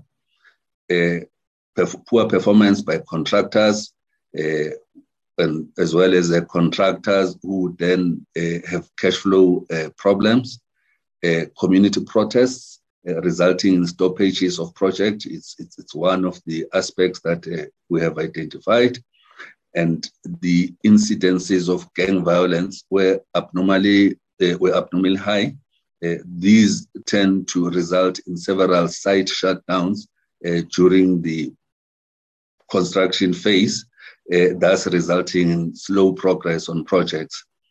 And what we have also observed is that the spending pattern for capital projects does not ordinarily adopt a linear approach, as it is often depicted, that it would be expected that a particular municipality would then spend 25% in the first quarter, and then cumulatively 50% in the second quarter, 75, and thereby 100. In terms of our observations, it follows like a hockey stick approach, where it starts quite low, then where the bulk of the expenditure, or roughly about 2/3, would then happen over the last quarter. So consequently, having cited the above, SALGA has developed a long-term plan to address infrastructure grant expenditure challenges. These are classified in the short term, as well medium term, as well long term. In the short term is capacity building on developing project pipelines, establish professional resource teams, research alternate capital expenditure monitoring approaches, and in the medium term is to advocate for reforms in indicators of capital expenditure monitoring. Because cash flow, as I indicated earlier, it's not linear as depicted in the grant framework of the 25, 50, 75, and 100. And on the long-term aspect of this, we also advocate for policy reforms on adjustment, budget process, SCM, and planning. Now, Mr. Mkolke? Yes. Sorry to interrupt you, sir. Yes. Can you please try to round up by 11 o'clock? Okay. No. Let me then give through to my colleague, because I think this was the last one I was going to touch, and then she could then elaborate on the others. My colleague, Kumocho, Chairperson, with your permission, through you.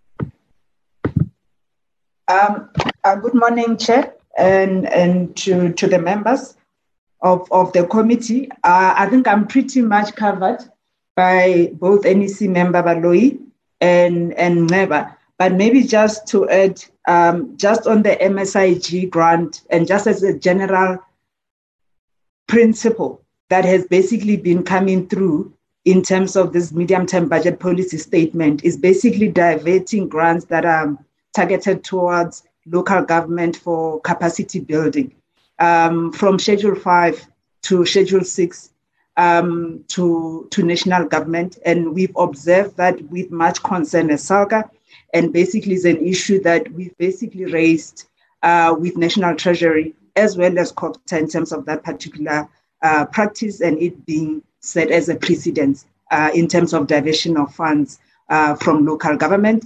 And of course, the medium-term budget policy statement has been adopted despite the concerns that we've basically raised through the process. And as Neba has basically indicated, that we're very much part of this particular process from the Technical Budget Forum up until the Budget Forum. And we engage robustly in those particular processes around the changes basically in conditional grants and that. And one major risk that we basically identify and we flagged with our colleagues on the other side is that particular aspect. So that's our position in terms of the MSIG, and whether it's also basically operationalizing of IPPs through diverting grants from local government as a concern in terms of some of the changes that we basically seen.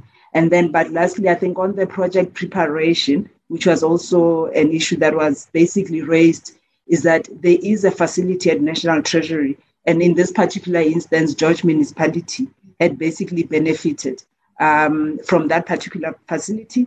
And the issues really that have been coming through in terms of the selection process is the quality of submission by municipalities. And that's why some municipalities have basically not made it because of poorly prepared applications. And it's at the back of that we're basically partnering with Infrastructure Fund, South Africa and DBSA in terms of building a project preparation capacity basically within local government. And that's also part of the budget forum resolutions as well in that particular regard.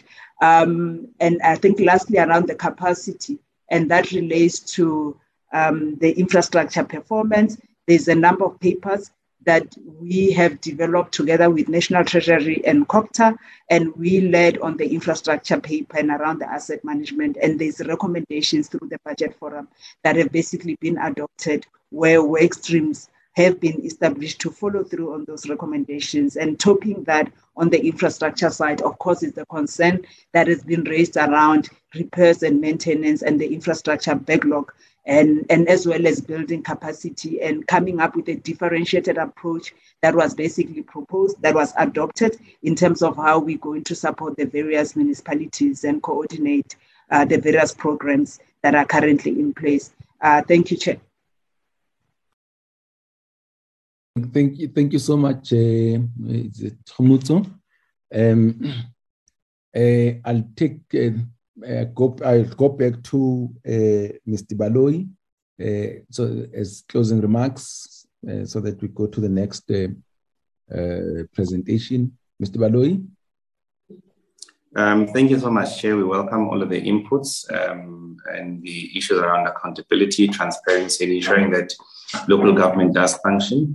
And I think it's necessary that these conversations, Chair, need to continue, but equally, we need to work together in extracting accountability from local government, provincial government, and national government as well to ensure that ultimately the resource pool, which is limited, that must find itself assisting our people, that it gets the Chair. So, Chair, I must thank the team that from SAGA that has been with us, that assisted us in dealing with the issues. And Chair, we appreciate the relationship we've had with yourselves. And until a new executive is elected, we'll still be with you when you need us, Chair. And thank you so much for the well wishes, Chair. We appreciate that. And over to you, Chairperson Bragg. Thank you so much. Thank you, Mr. Baloyi and your team.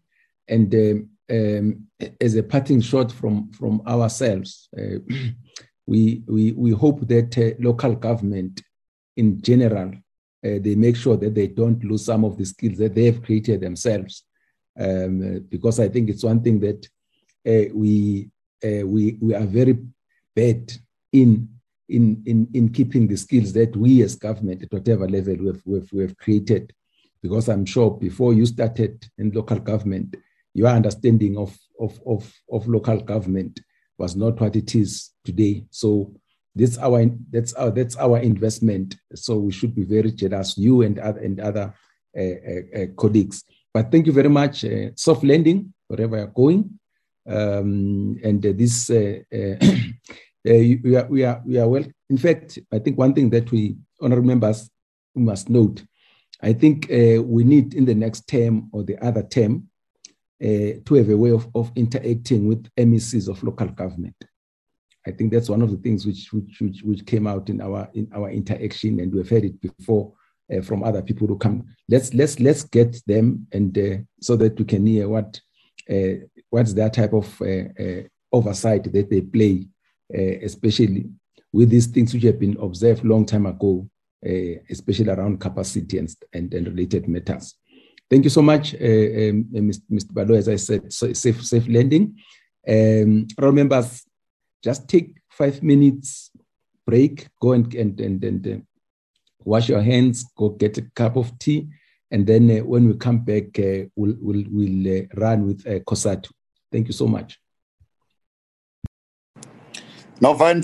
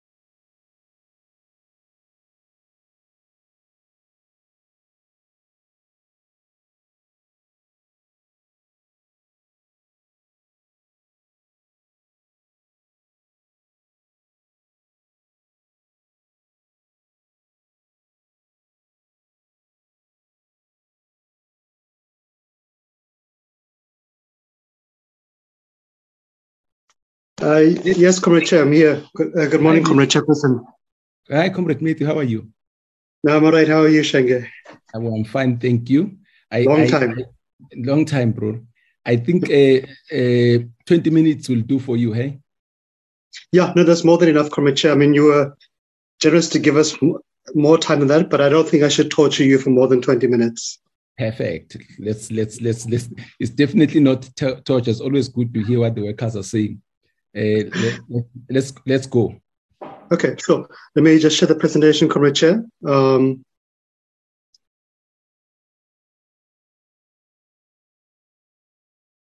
Yeah, so no, I think, good morning, members and Chair, and thanks for giving us space as COSATU to raise our views. We'll try to focus as much as possible on the Division of Review Amendment Bill, and we think there are some very useful things there and some worrying things as well. And I think we'd also just raise one or two contextual issues as well around the MT-BPBS. But I think, Comrade Chair, just to state, some of the obvious things from COSATU's side and what informs our approach is that we think, or we know we are in the deepest recession in a century, and the economy really is limping and badly needs every bit of stimulus. As Chair, we're also informed by an unemployment rate of 44%, an all-time high, and it's rising. We also have a worrying state where 27 million people are dependent upon the state for some sort of relief and grants. We have thousands of companies which are closing or retrenching. And of course, the fiscus, as we know, is bleeding billions to corruption, wasteful expenditure, tax evasion, mismanaged SOEs and municipalities.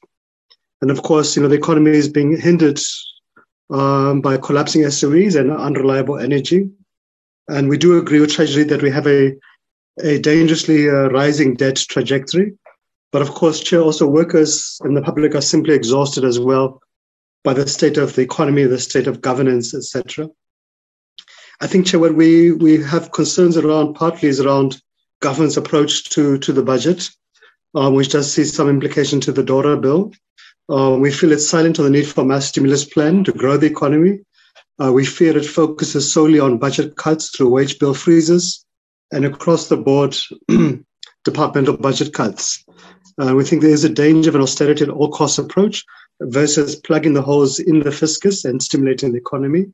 We would have really hoped, or we do hope in February, to see a mass stimulus program to kickstart the economy, especially the key growth sectors. And that should include funding, Chair, not just from government, but also the DFIs and the private sector as well. We do appreciate the state does have a limited budget, naturally. Chair, I think around the DORA bill, we do want to appreciate in the MTBS, the 19 billion rand allocated for the 2021 wage agreement, and specifically in the DORA bill, it's about 14 billion rand of that component. We also want to note that it was not an easy thing for Labour to sell. It was a difficult negotiations, and this is the lowest agreement for many years. A large part of it is a once-off cash gratuity. It's below inflation. And it was partly informed by our desire also to assist the fiscus to stabilize. Chair, I think we do want to make some proposals on how we think wage bill engagements can protect workers from inflation, especially the lower middle income public servants, but also assist to stabilize the fiscus. We think one is, government does need to respect collective bargaining. We do appreciate the commitment by the minister in this budget speech to do that. I think there's a need to engage the bargaining councils, be it the PSABC or at the SOEs or at SALGA's bargaining council, around matters of collective bargaining, the wage bill, and also to honor those agreements. I think that will establish a conducive environment for a win-win approach. We think, Chair, that you can save significant amount of money if you have a single collective bargaining regime for the entire state, not just the 800,000 public servants. Have a single wage structure for the entire state, and this should include the SOEs, where we would know that often you have no caps on what senior management earn. We think there is a need to introduce wage caps upon senior managers in the SOEs and entities.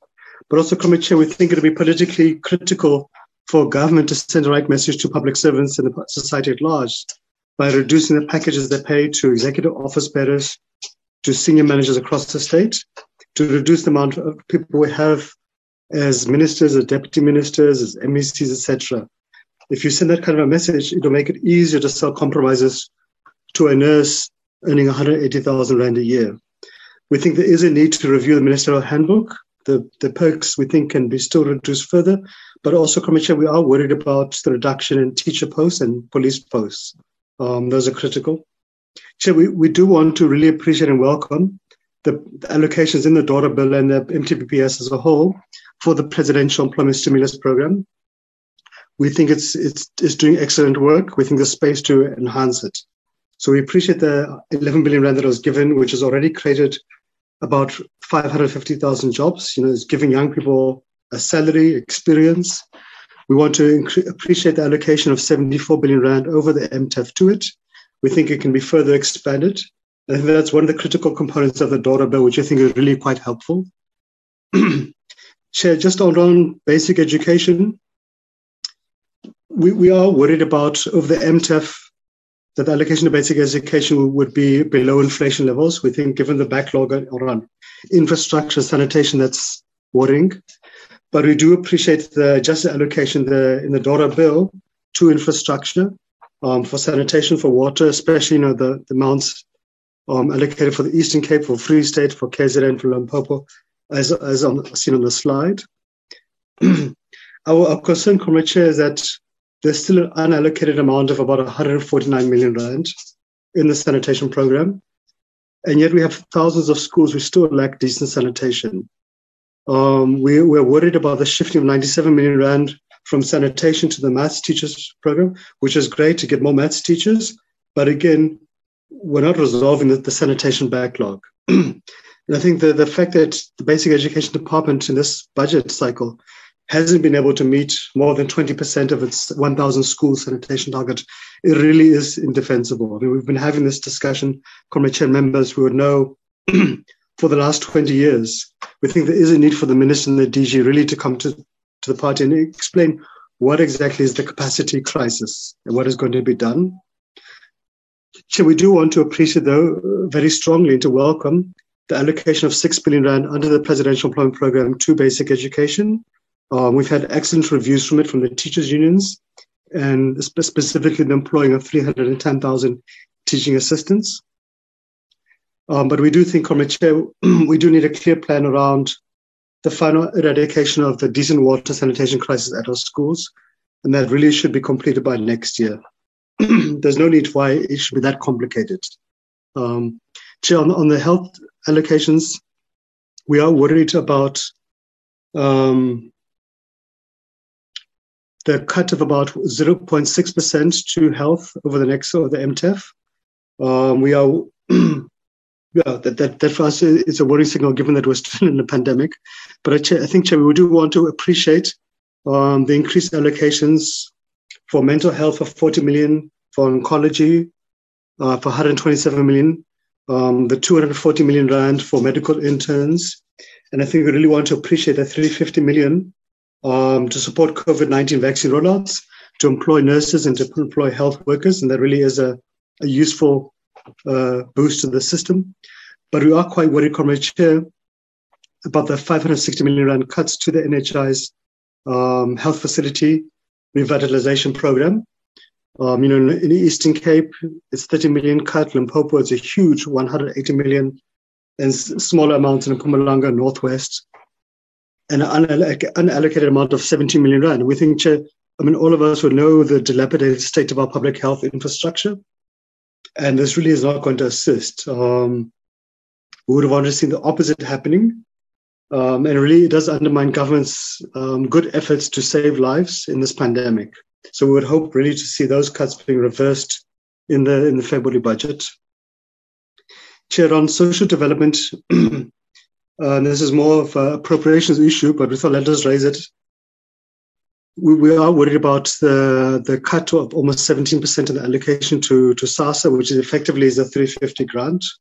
But we do want in the daughter bill to welcome the 120 million rand given to employ social workers.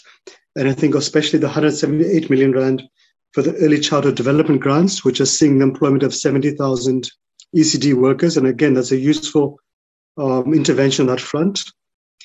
I'll come to the 350 grant later on, Comrade Chair. Chair, I think we want to also appreciate the Neighbourhood Development Partnership grant of about 750 million. which has already employed over 32,000 people in community cleaning projects. I think we need to expand that much more, especially if we look at many of our townships, our informal areas, etc. Chair, on local government, I think what really alarmed us about the MTBPS and Tudora is that we all know the AG's reports around the dysfunctionality of countless municipalities. But the budget speech in the MTBPS were really silent about what exactly is a plan to fix this. It is also quite concerning, Comrade Chair. You know that in Cape Town, we've seen Metro Rail collapse on many lines. Some lines no longer exist servicing the Cape Flats. Yet we have the City of Cape Town, which has failed to spend 1.3 billion rand allocated to the My City service. So that doesn't make sense when workers on the Cape Flats, in Langa and Bondeville and Khayelitsha and Mitchells Plain are denied Metro Rail, yet we're not able to expand My City to compensate for that or to shift the money to Metro Rail, for example. Committee Chair, when the previous Minister of Finance, Tito Mboni, was there, he talked about fixing the Vaal River issue, but we're seeing a rollover of 582 million rand on that program. Chair, we do want to appreciate the 81 million rand given to George for investing in water infrastructure, but I think we really need to see clear plans to stabilize local government and a roadmap to move us towards the district development model, because the current status quo is a ticking time bomb. So, Committee Chair, I think just the other issues are more, I thought, since you're so generous to give me so much time, just to kind of flag a few other issues around the budget, but not really around Dora Bill, but I'll just go through them very quickly, Committee Chair. We think more needs to be done to give economic and social relief to the economy, but we must appreciate the money that's been allocated from the UIF, the money given to people who suffered from the violence in KZN and Gauteng. Those are really useful interventions, but more needs to be done. And we really need to ramp up the implementation of the economic recovery plan, especially around our local procurement interventions. We do need to modernize the UF systems where workers wait months at times to receive the monies and look at a broader package of support to struggling businesses. Committee members would be glad, I think, to hear that we are making progress on the pension funds withdrawal proposal we had raised with Treasury last year. And there should be a paper coming out shortly, and a bill would come with the budget speech in February, allowing distressed workers a limited access to the pension funds. And I think that's a useful stimulus to the economy as well. Committee Chair, just getting towards the end, and I'll try to gallop a little bit.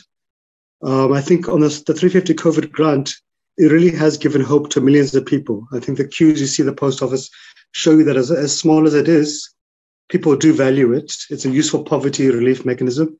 So we would simply want to see it being continued beyond March. We think it is affordable to the fiscus.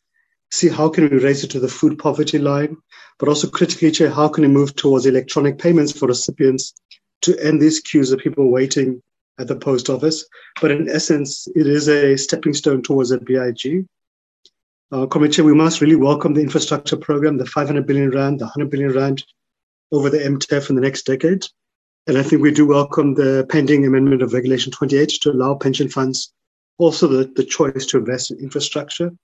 We think these will really help to boost the economy. And I think we must commend Comrade Chair Treasury for recently designating cement as a locally procured requirement for public infrastructure. And those are the kind of interventions we think will help to grow the economy, to save companies, to create jobs.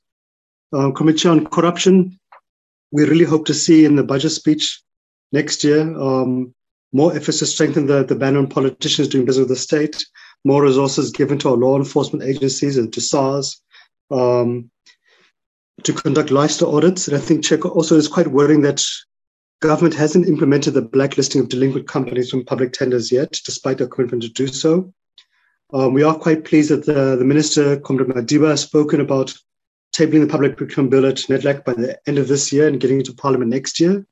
And we really hope it'll be a critical tool to establish a single public procurement system for the entire state. And this can help us to drive local procurement, to save costs for the state, to tackle corruption and wasteful expenditure. But we think there is a need, Comrade Chair, to centralize the procurement of certain large-scale items in the state, like textbooks, vehicles, etc. Chair, I think really getting towards the end, on the revenue front, we really must commend SARS for the excellent work they're doing. We think we need to assist them more, especially on customs enforcement and to further reduce the tax loopholes. We think there is some space to increase taxes next year on the wealthy but I think we must commend the work that's being done by SARS to rebuild it. On the SOE front, Chair, I'll just be very quick. It's worrying that we don't have clear plans to save many of our SOEs, in particular Transnet and PRAS and Denel, SABC, the post office, Mango, etc. We need really clear plans around them. We simply cannot continue for them to be hanging on for dear life.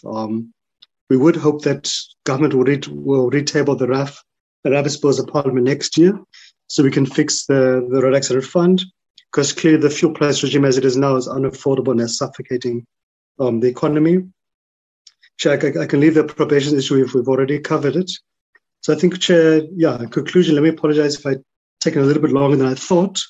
But I think, Chair, look, there are good parts in the daughter bill around the presidential employment program, around some of the additional hirings of health workers, of teachers, of social workers, etc. But there are also very worrying parts around the school sanitation program, around the shifting of funds from healthcare infrastructure, etc. But Chair, again, we need to really hear from government clear plans about tackling corruption, waste, and expenditure, especially at a local government level. And really, the daughter bill, the MTPPS was silent on those ones. I think lastly, Commissioner, we really do hope in February we'll have a budget which will really stimulate the economy and support job creation, continue relief to the unemployed, really tackle corruption, waste, and expenditure, help to rebuild the SOEs and local government in the state. And really, Chair, I know you were generous in the beginning to congratulate MPs for the local election results. I think you were being very gentle.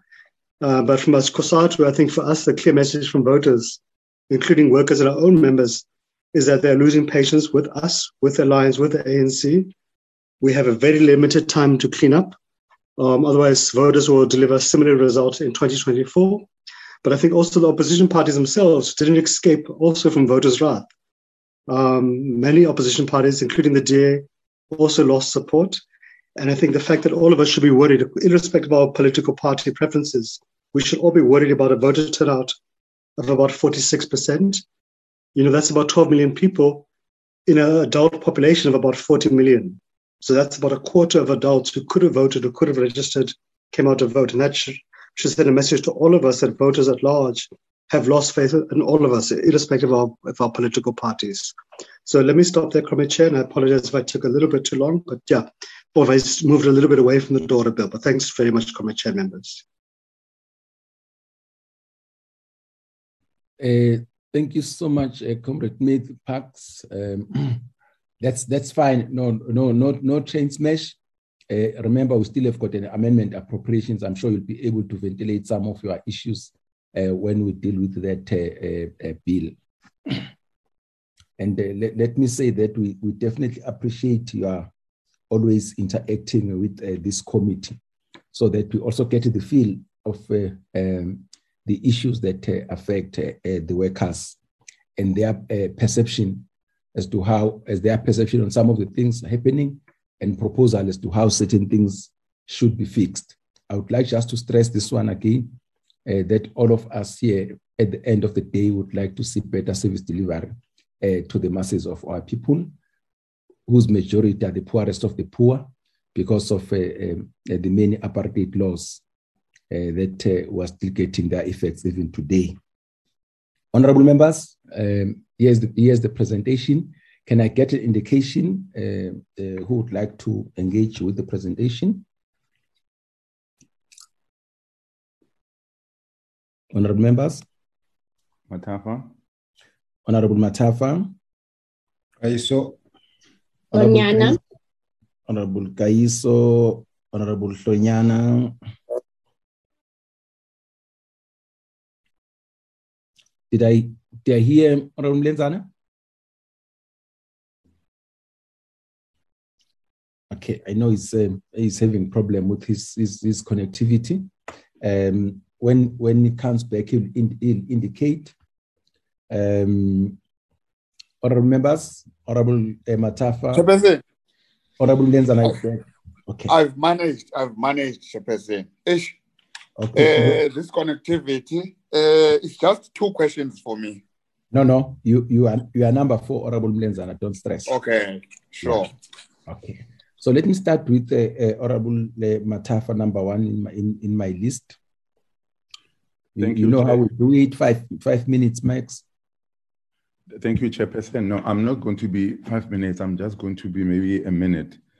Thank you to Comrade Matthew for the presentation. As always, we can see that you really put effort to scrutinizing the reports that are emanating from the executive.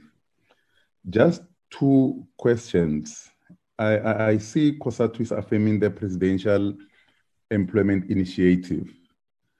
My interest is to find out, as far as the economic growth is concerned, because it is being punted as the, not to say the silver bullet, but as a major input that should be able to address the challenges faced by the country.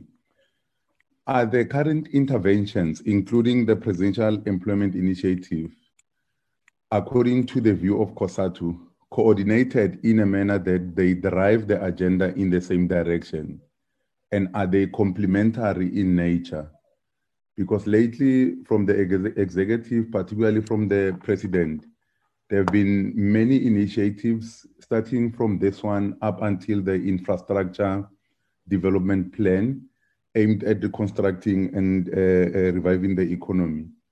Is there a way that these initiatives are complementary in your view?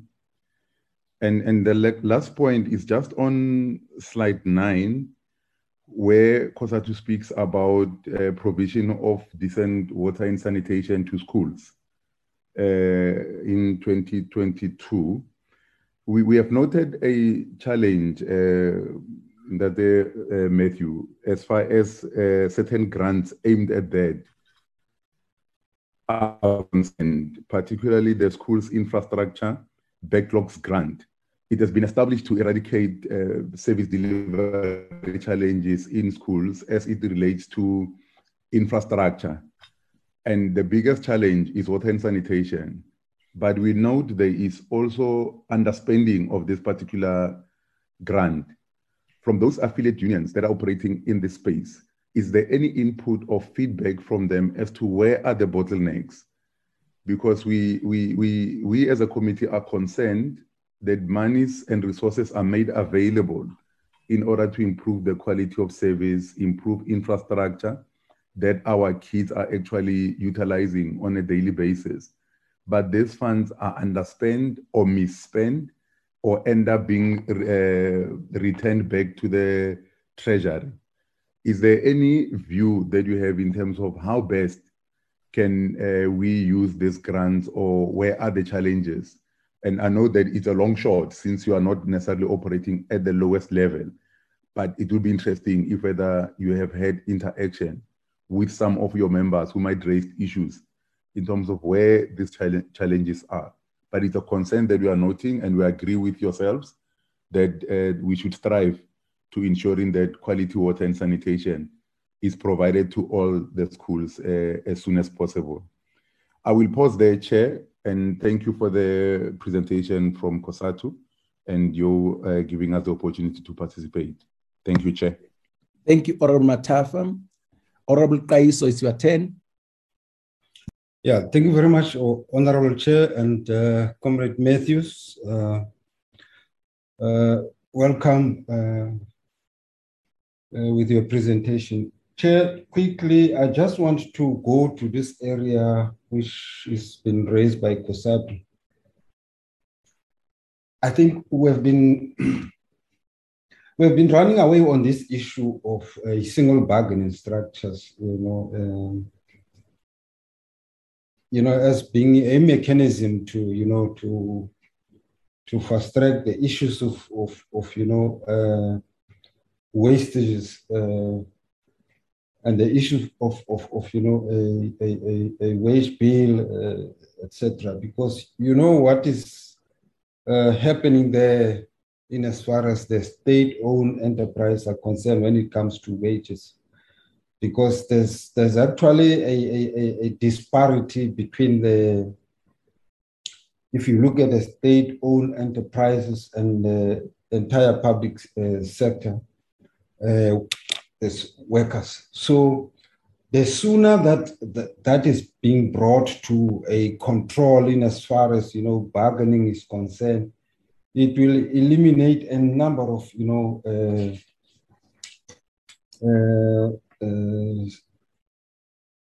a number of issues which are related to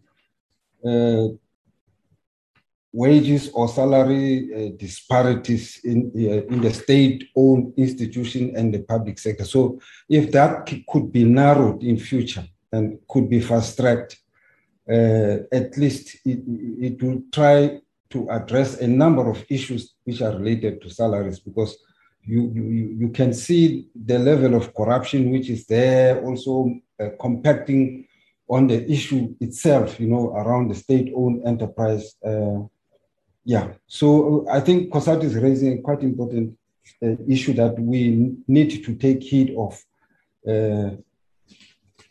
And secondly, Honorable Chair, I think last time we tried to deal with and we tried to,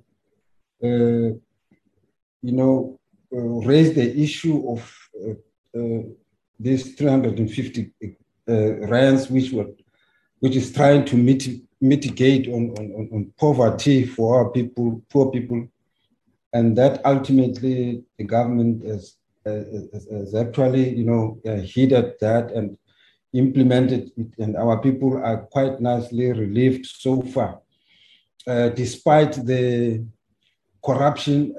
Despite the unemployment, which has now reached alarming proportion of 44%. I think the 350 grants have helped a lot. And now, given the situation that we do not know when is this pandemic is going to end, and the level of unemployment is actually growing and growing. So the 350 rands has actually been, assisting to come in between to assist our poor people, at least to find a way to make a living every day, to find something to eat on the table.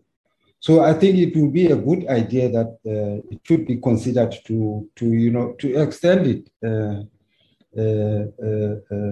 beyond March 2022, so that we look things in advance, so that we don't wait for a crisis to occur, because we don't know what is going to happen by the end of March. And obviously, if the figures are telling you that unemployment is actually doubling or increasing on a continuous basis, and we have seen the macroeconomic outlook is actually becoming bleak, and all the prices, everything has been pushed, cannot be borne by the poor. So it does tell you that something must be done, to come in between before we see this crisis, because I want to believe that these economic indicators also talk to the poor situation or the economic situation that the poor people find themselves in. So there has to be something that at least will put put forward, so that it can be able to assist to absorb these pressures that the poor are finding themselves in. I just want to check with COSATU, because you said MTBPS is contributing towards collapse of municipalities, but my belief is that it is not only MTBPS which has resulted in the collapse of municipalities. There could be, there are wide range of issues which has actually contributed towards collapse of municipal services. But I just want to check from COSATU, why are you saying only MTBPS is responsible? Thank you very much, Chair. Thank you, Honorable Kaiso. Honorable Hlonyana, it's your turn. Thank you very much, Chairperson. Chair, would like to say to Comrade Matthew, thank you very much for the presentation, as usual. It is a presentation which is well researched and well presented. I want to say I agree with Comrade Matthew on the issue of we need to reduce the money which is spent on the executive. The ministerial handbook need to be revised because, honestly speaking, members of parliament are earning a lot of money. I don't even want to talk about what the ministers are earning. It's just downright ridiculous. And some of the benefits that they're benefiting makes absolutely no sense when you're already earning so much money. They can afford themselves. And I think there's just a lot of things that the country is doing, and that money could be redirected to somewhere else. I don't even want to speak about the bloated cabinet, which we still, even to this day, as the EFF, are still calling for the scrapping of the deputy ministers. There is no need for them to be there. You have the DGs, so there's absolutely no need for them to be there, the deputy ministers. And that money could be channeled somewhere else where we are lacking in this country. On the public procurement, again, the leakages are still a lot of leakages there. And that's where we lose a lot of money because, procedures are just not followed. And we just continue to lose so much money as South Africa. But again, I just want to also touch on, as you touched on, a voter turnout. Yes, the issue of a voter turnout should be a concern for everybody, for all political parties and all organizations in this country, because it should tell us something. It should tell us that our people are tired. It should tell us that our people maybe no longer even believe in the voting system. And that's a serious concern because a lot of people died for us to have this opportunity to vote. A vote should be something that we take as seriously as religion. So we should look into it, Chairperson. It is something that must be looked into it. And maybe let's see as a nation, how do we bring back the confidence that our people should believe in the voting system, that it can change their lives. And then lastly, Comrade Matthew, on a lighter note, you see, this tripartite alliance COSATU has, you should not stay in an abusive relationship, my brother. If it's no longer working, our shame, it's not working anymore. You should look at this in this manner. The governing party cannot even pay their own workers there in Lutuliha. How do you think they're going to pay the workers you are representing? Question, Honorable Sonyana. So I'm just saying, on a lighter note, Honorable Matthews, I know, leave that marriage. It's not working. Thank you very much, Chair. Thank you, Honorable Sonyana. In my six decades that I've lived, I've had girls encouraging others to divorce. Guess what? Immediately you go out, they come in. So you must be careful, Comrade Hemedi, of the advice. Come in, Honorable Lenzana. Let me just add, even men encouraging you to go out and then they go in. Yes, Chairperson. Chairperson, let's start by welcoming the presentation by COSATU as led by Comrade Matthew.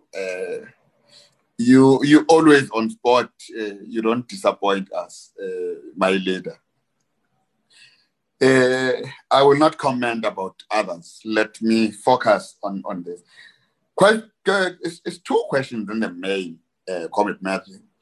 But the starting one would be more generic. If I would ask, because you have got the responsibility as that a serious component of the alliance, as to always check if the National Democratic Revolution is still on track, particularly when it relates to the presidential injunctions at his State of the Nation address, focusing in the main on economic renewal and, economic transformation. When you're looking at this budget, is it still looking into the development of the developmental state?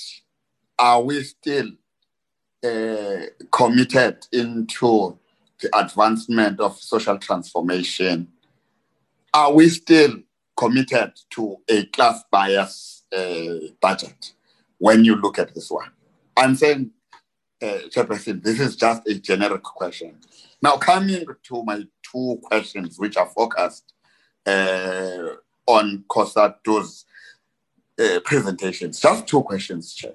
One, what is COSATU's view on the rollovers, particularly the rollover of the 582 million by Mfuleni municipality for the Vaal River infrastructure program? I would like to get a sense of the thinking of COSATU there. Then the last one would be, I want to be careful here, Chairperson. I don't want to begin to throw allegations, but I would like to get a sense once more from COSATU on centralizing of procurement of certain large-scale items like medicines, vehicles, textbooks, and the like. What is the view of COSATU about the performance of the Chief Procurement Officer? I don't want to be quick into saying this is how the office is, be it structure or functioning or what, but I would like to get it from COSATU.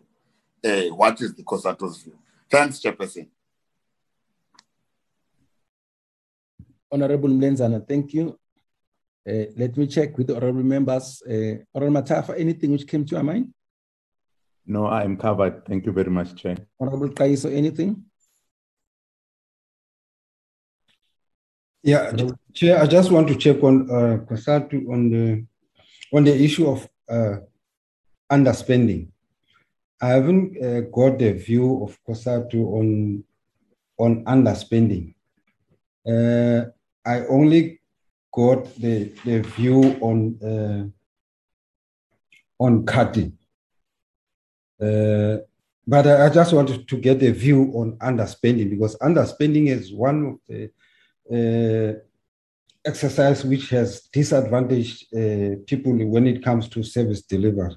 Because a number of departments have, for instance, come rush during the adjustment of budget to say, I want this and this and this and this, only to find that the same money is then has been taken back because it was not spent, and it's billions of rands which have not been spent. And in some department, I'm not sure whether COSATU has picked up that, but that's what has actually happened when it comes to underspending. Thank you very much, Chair. Thank you, Honorable Kaiso. Honorable Shanyana, do you have anything in mind? No, Chair, I've given all my marriage advice today. I'm good.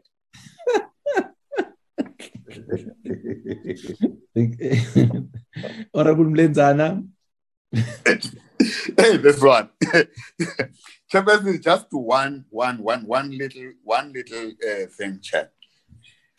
Just to check with COSATU on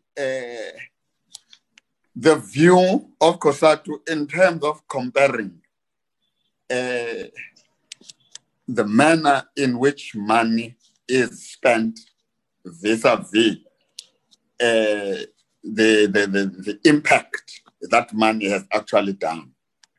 I'm raising this question, Chair, to Comrade Matthew, with this background that you would have either departments or provinces, particularly in the Western Cape, where they would, because they want a clean audit opinion from the side of the Auditor General, they would rather sacrifice the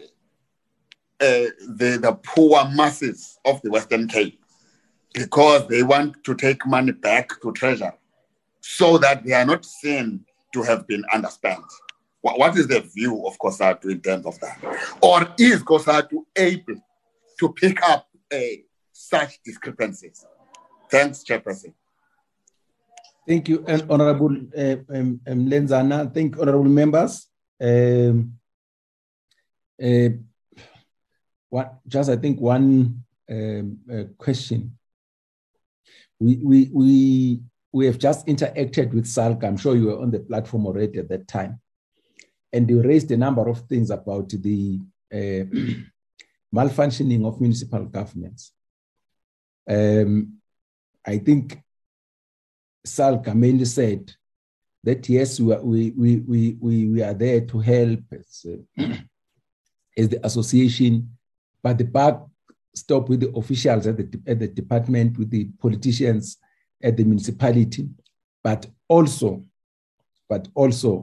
with the MECs responsible for local government in different provinces. So my question is, there is so much which has been raised as far as local government is concerned. In particular, what comes from the Auditor General's report.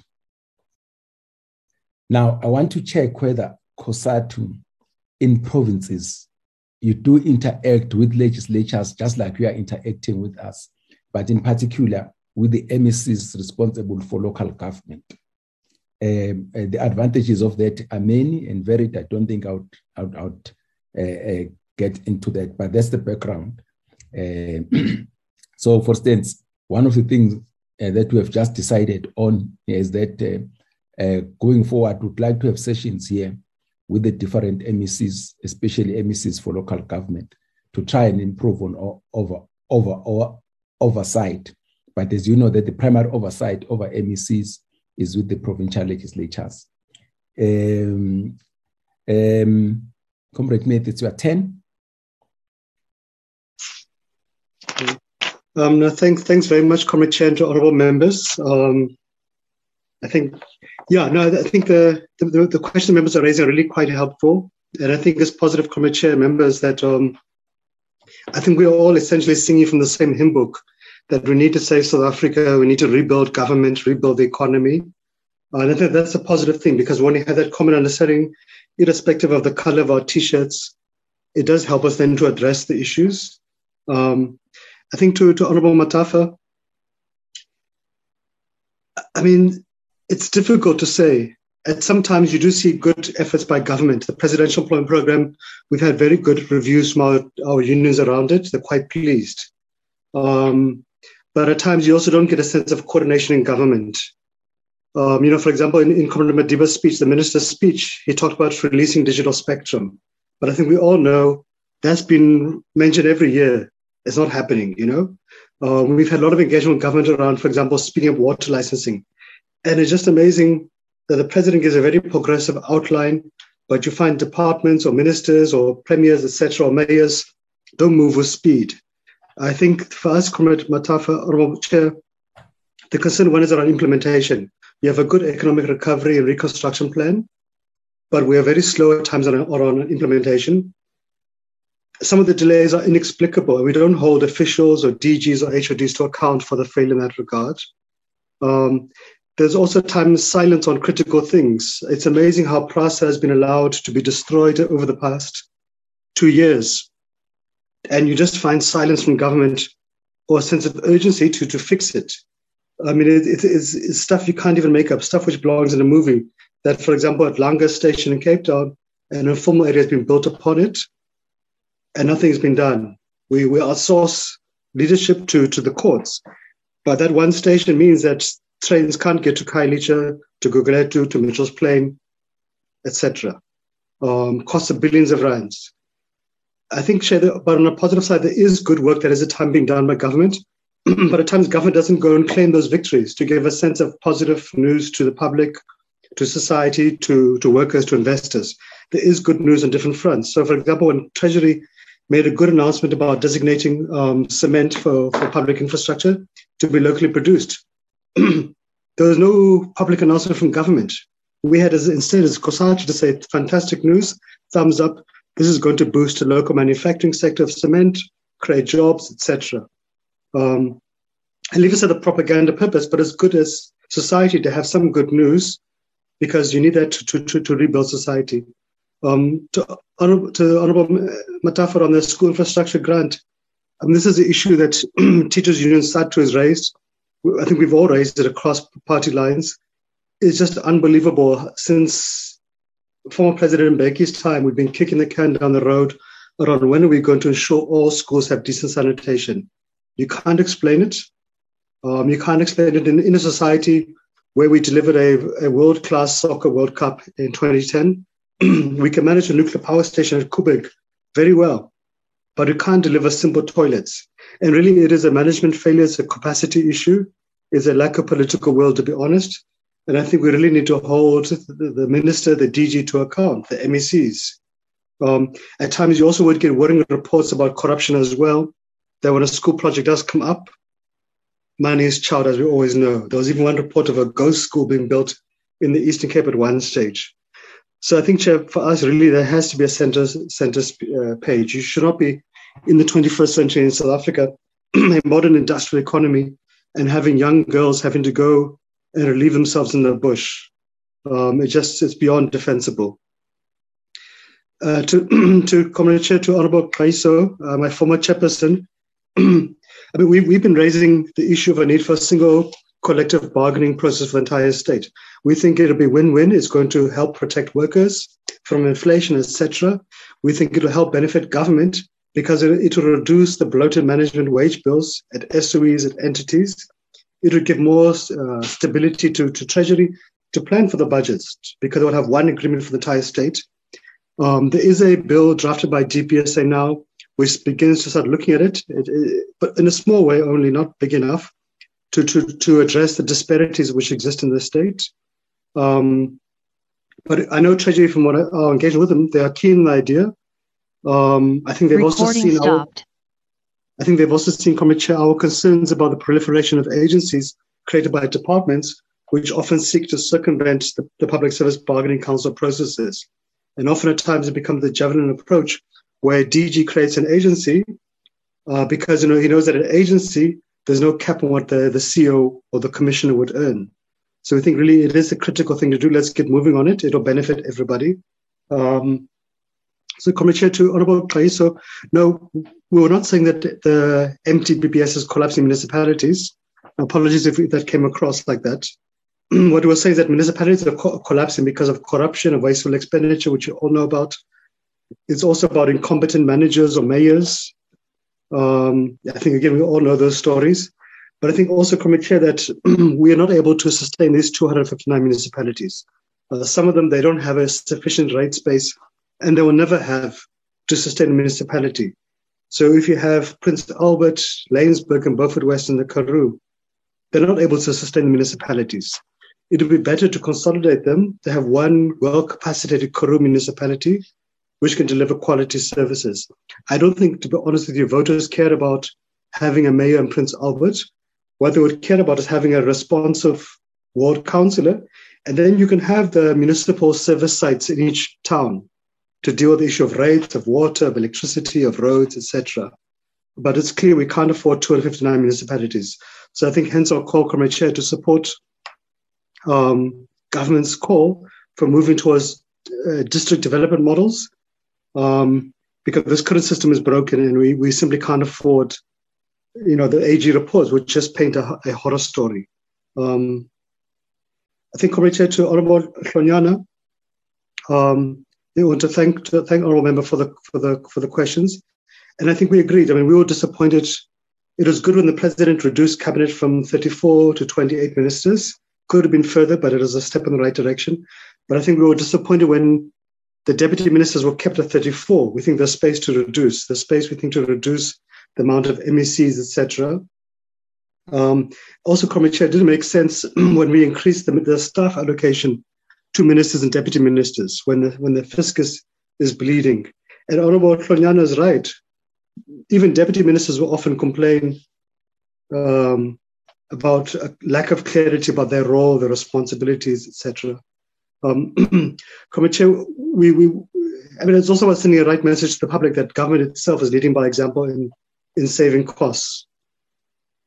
Chair, we've had engagement with Comrade Madiba, the Minister of Finance, around the public procurement bill. We were looking forward and we were pleased when he made that commitment in the budget speech to release it soon. We think it really will be key, as Honorable Hlonyana is saying, to tackling wasteful expenditure and corruption, to supporting local procurement, etc.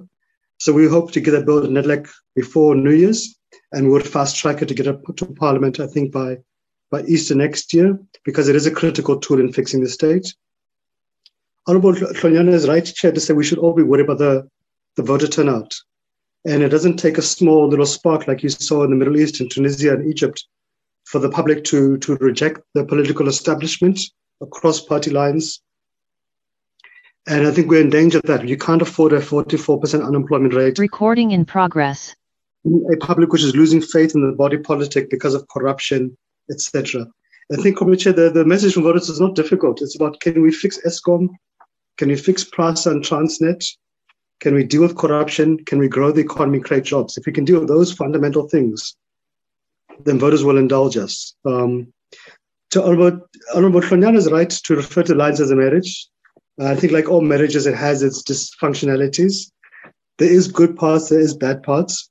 But I think we can also say, Commissioner, without me becoming a propagandist for the ruling party, we benefited as COSATU from that relationship at times. We were able to pump out 63 billion rand from the UF to 5 million workers over the past pandemic. We're able to quickly find agreement with government, with Treasury, around the relief package for the violence in KZN, including the 350 grant. So those are things which benefits workers' pockets. We're able to make some progress around local procurement. Even on the legislative front, there's been good progressive bills which come out of Parliament. The Minimum Wage Act, I know EFF doesn't agree with it, but it's fine. From our point of view, it's a good act which benefited workers. Parliament is now busy with the NSUP is busy with the COIDA, which will benefit domestic workers. Parliament passed the PIC Act, which helped to give a pro-worker investment mandate to the PIC.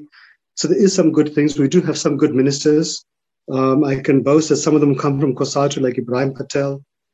We think the president is doing a good work, but there's much more that needs to be done, and we're just simply running out of patience from our own members, because the past glories will not sustain you in the present or the future. Chair, Honorable Mlenzana, I think on the question, do we still have a developmental state? To be honest, Comrade Chair, the government is doing good on many fronts. I mean, the fact that 60% of your budget is for the broader social wage, that's a very progressive thing. It benefits half of society, the poorest half. But I think what we're also witnessing is a collapse of the state on many fronts, of SOEs, of local government, and those deteriorations are threatening all the gains of post-1994. I know it will take us some time to rebuild the state, a decade, but we are in danger of losing many of those progressive achievements since 1994. I think to Honorable Mlenzana in Kaiso, on the rollovers, the underspending, it is quite worrying. It shows a real capacity management failure, political failure in those departments. The Vaal River issue has been there for some years. Comrade Tito even tried to intervene even before he became minister to fix it. So you can't explain the rollovers. And we sympathize with Treasury because they can't indulge departments which don't spend the money. There's many others who are waiting, and if you don't give them the money, there's a consequence. You could have given that money for social grants, for example, or for industrial financing or to the CCMA. So it really is inherently selfish of those departments not to spend, to do rollovers, etc., especially when the state is bleeding. But also, Comrade Chair, there is another trend as well where departments engage in fiscal dumping, where they quickly rush to spend the money in the last quarter of the year. And I think to Honorable Kaiso's point, what's the value for money? You don't see it. And I think that's also why we raised the issue of Cape Town. How can we not spend 1.3 billion rand in my city when we've seen Metro Rail collapse? So there really is a disjuncture in that regard. Chair, I think we believe there's a value for centralized procurement of certain, not all, but certain large items in the state. We think it will help save money for the fiscus. It can help to drive local procurement. It can help to reduce corruption. We think the Chief Procurement Office, when it was established, did very good work in the beginning. It really shows some good savings and interventions. We think there has been a disruption to it with the lack of a permanent Chief Procurement Officer for some years now. That needs to be finalized as quickly as possible. But we think there is some good work that they are doing, even with the acting CPO. And I think, for example, the cement localization is a useful one. We think there's more space on other designations too. but really it does need to be prioritized. We have raised it with the Deputy Minister. We hope it will be sorted out soon. Chair, I think, the last point about Honorable Mlenzana around the impact of spending, I think that's something we all fail to do sufficiently to monitor. And there is space.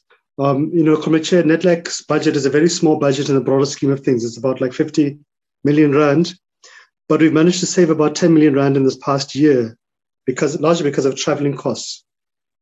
So I think if you did all similar introspection across all government departments, entities, municipalities, you could save a lot of money and then reprioritize it to where it's more important. So in that regard, we've made a proposal now for NEDLAC to allocate that savings to the CCMA to help fill some of their gaps.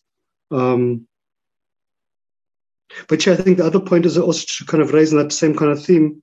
We've also seen at times when government systems like the UF are not up to scratch, they're not modernized, they don't speak to each other.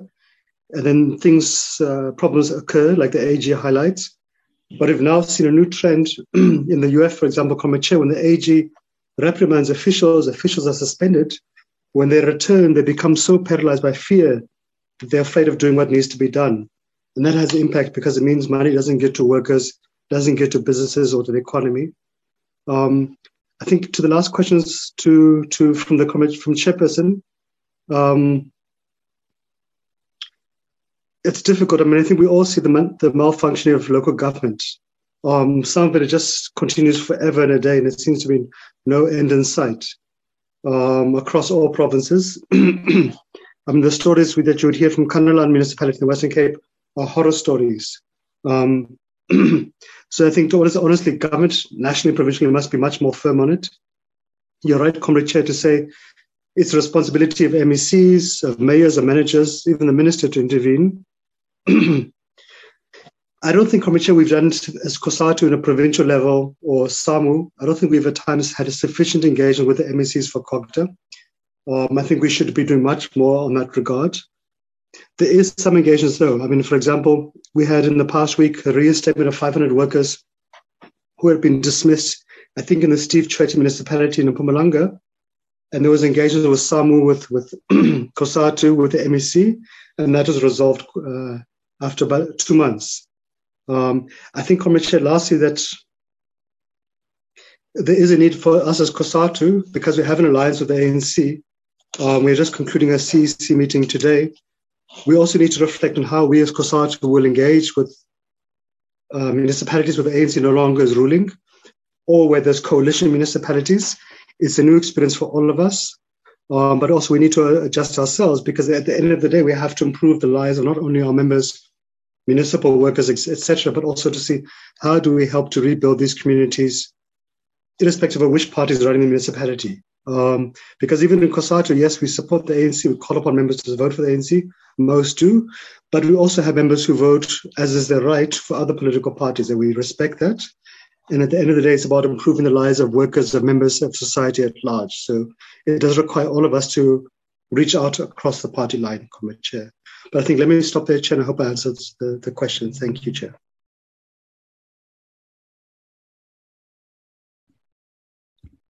Thank you so much, Comrade Matthew. Thank you, honorable members.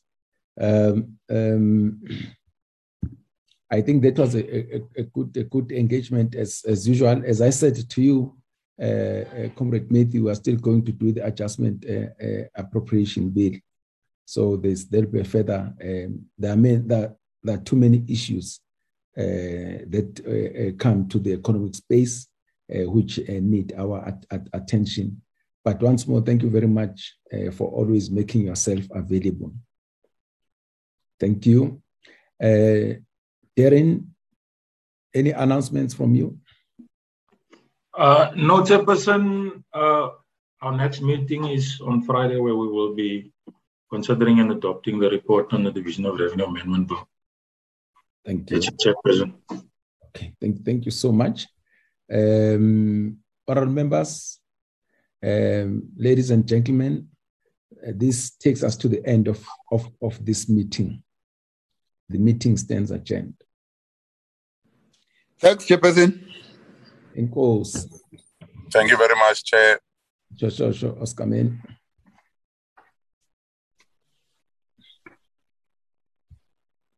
Inkomo. Recording stopped.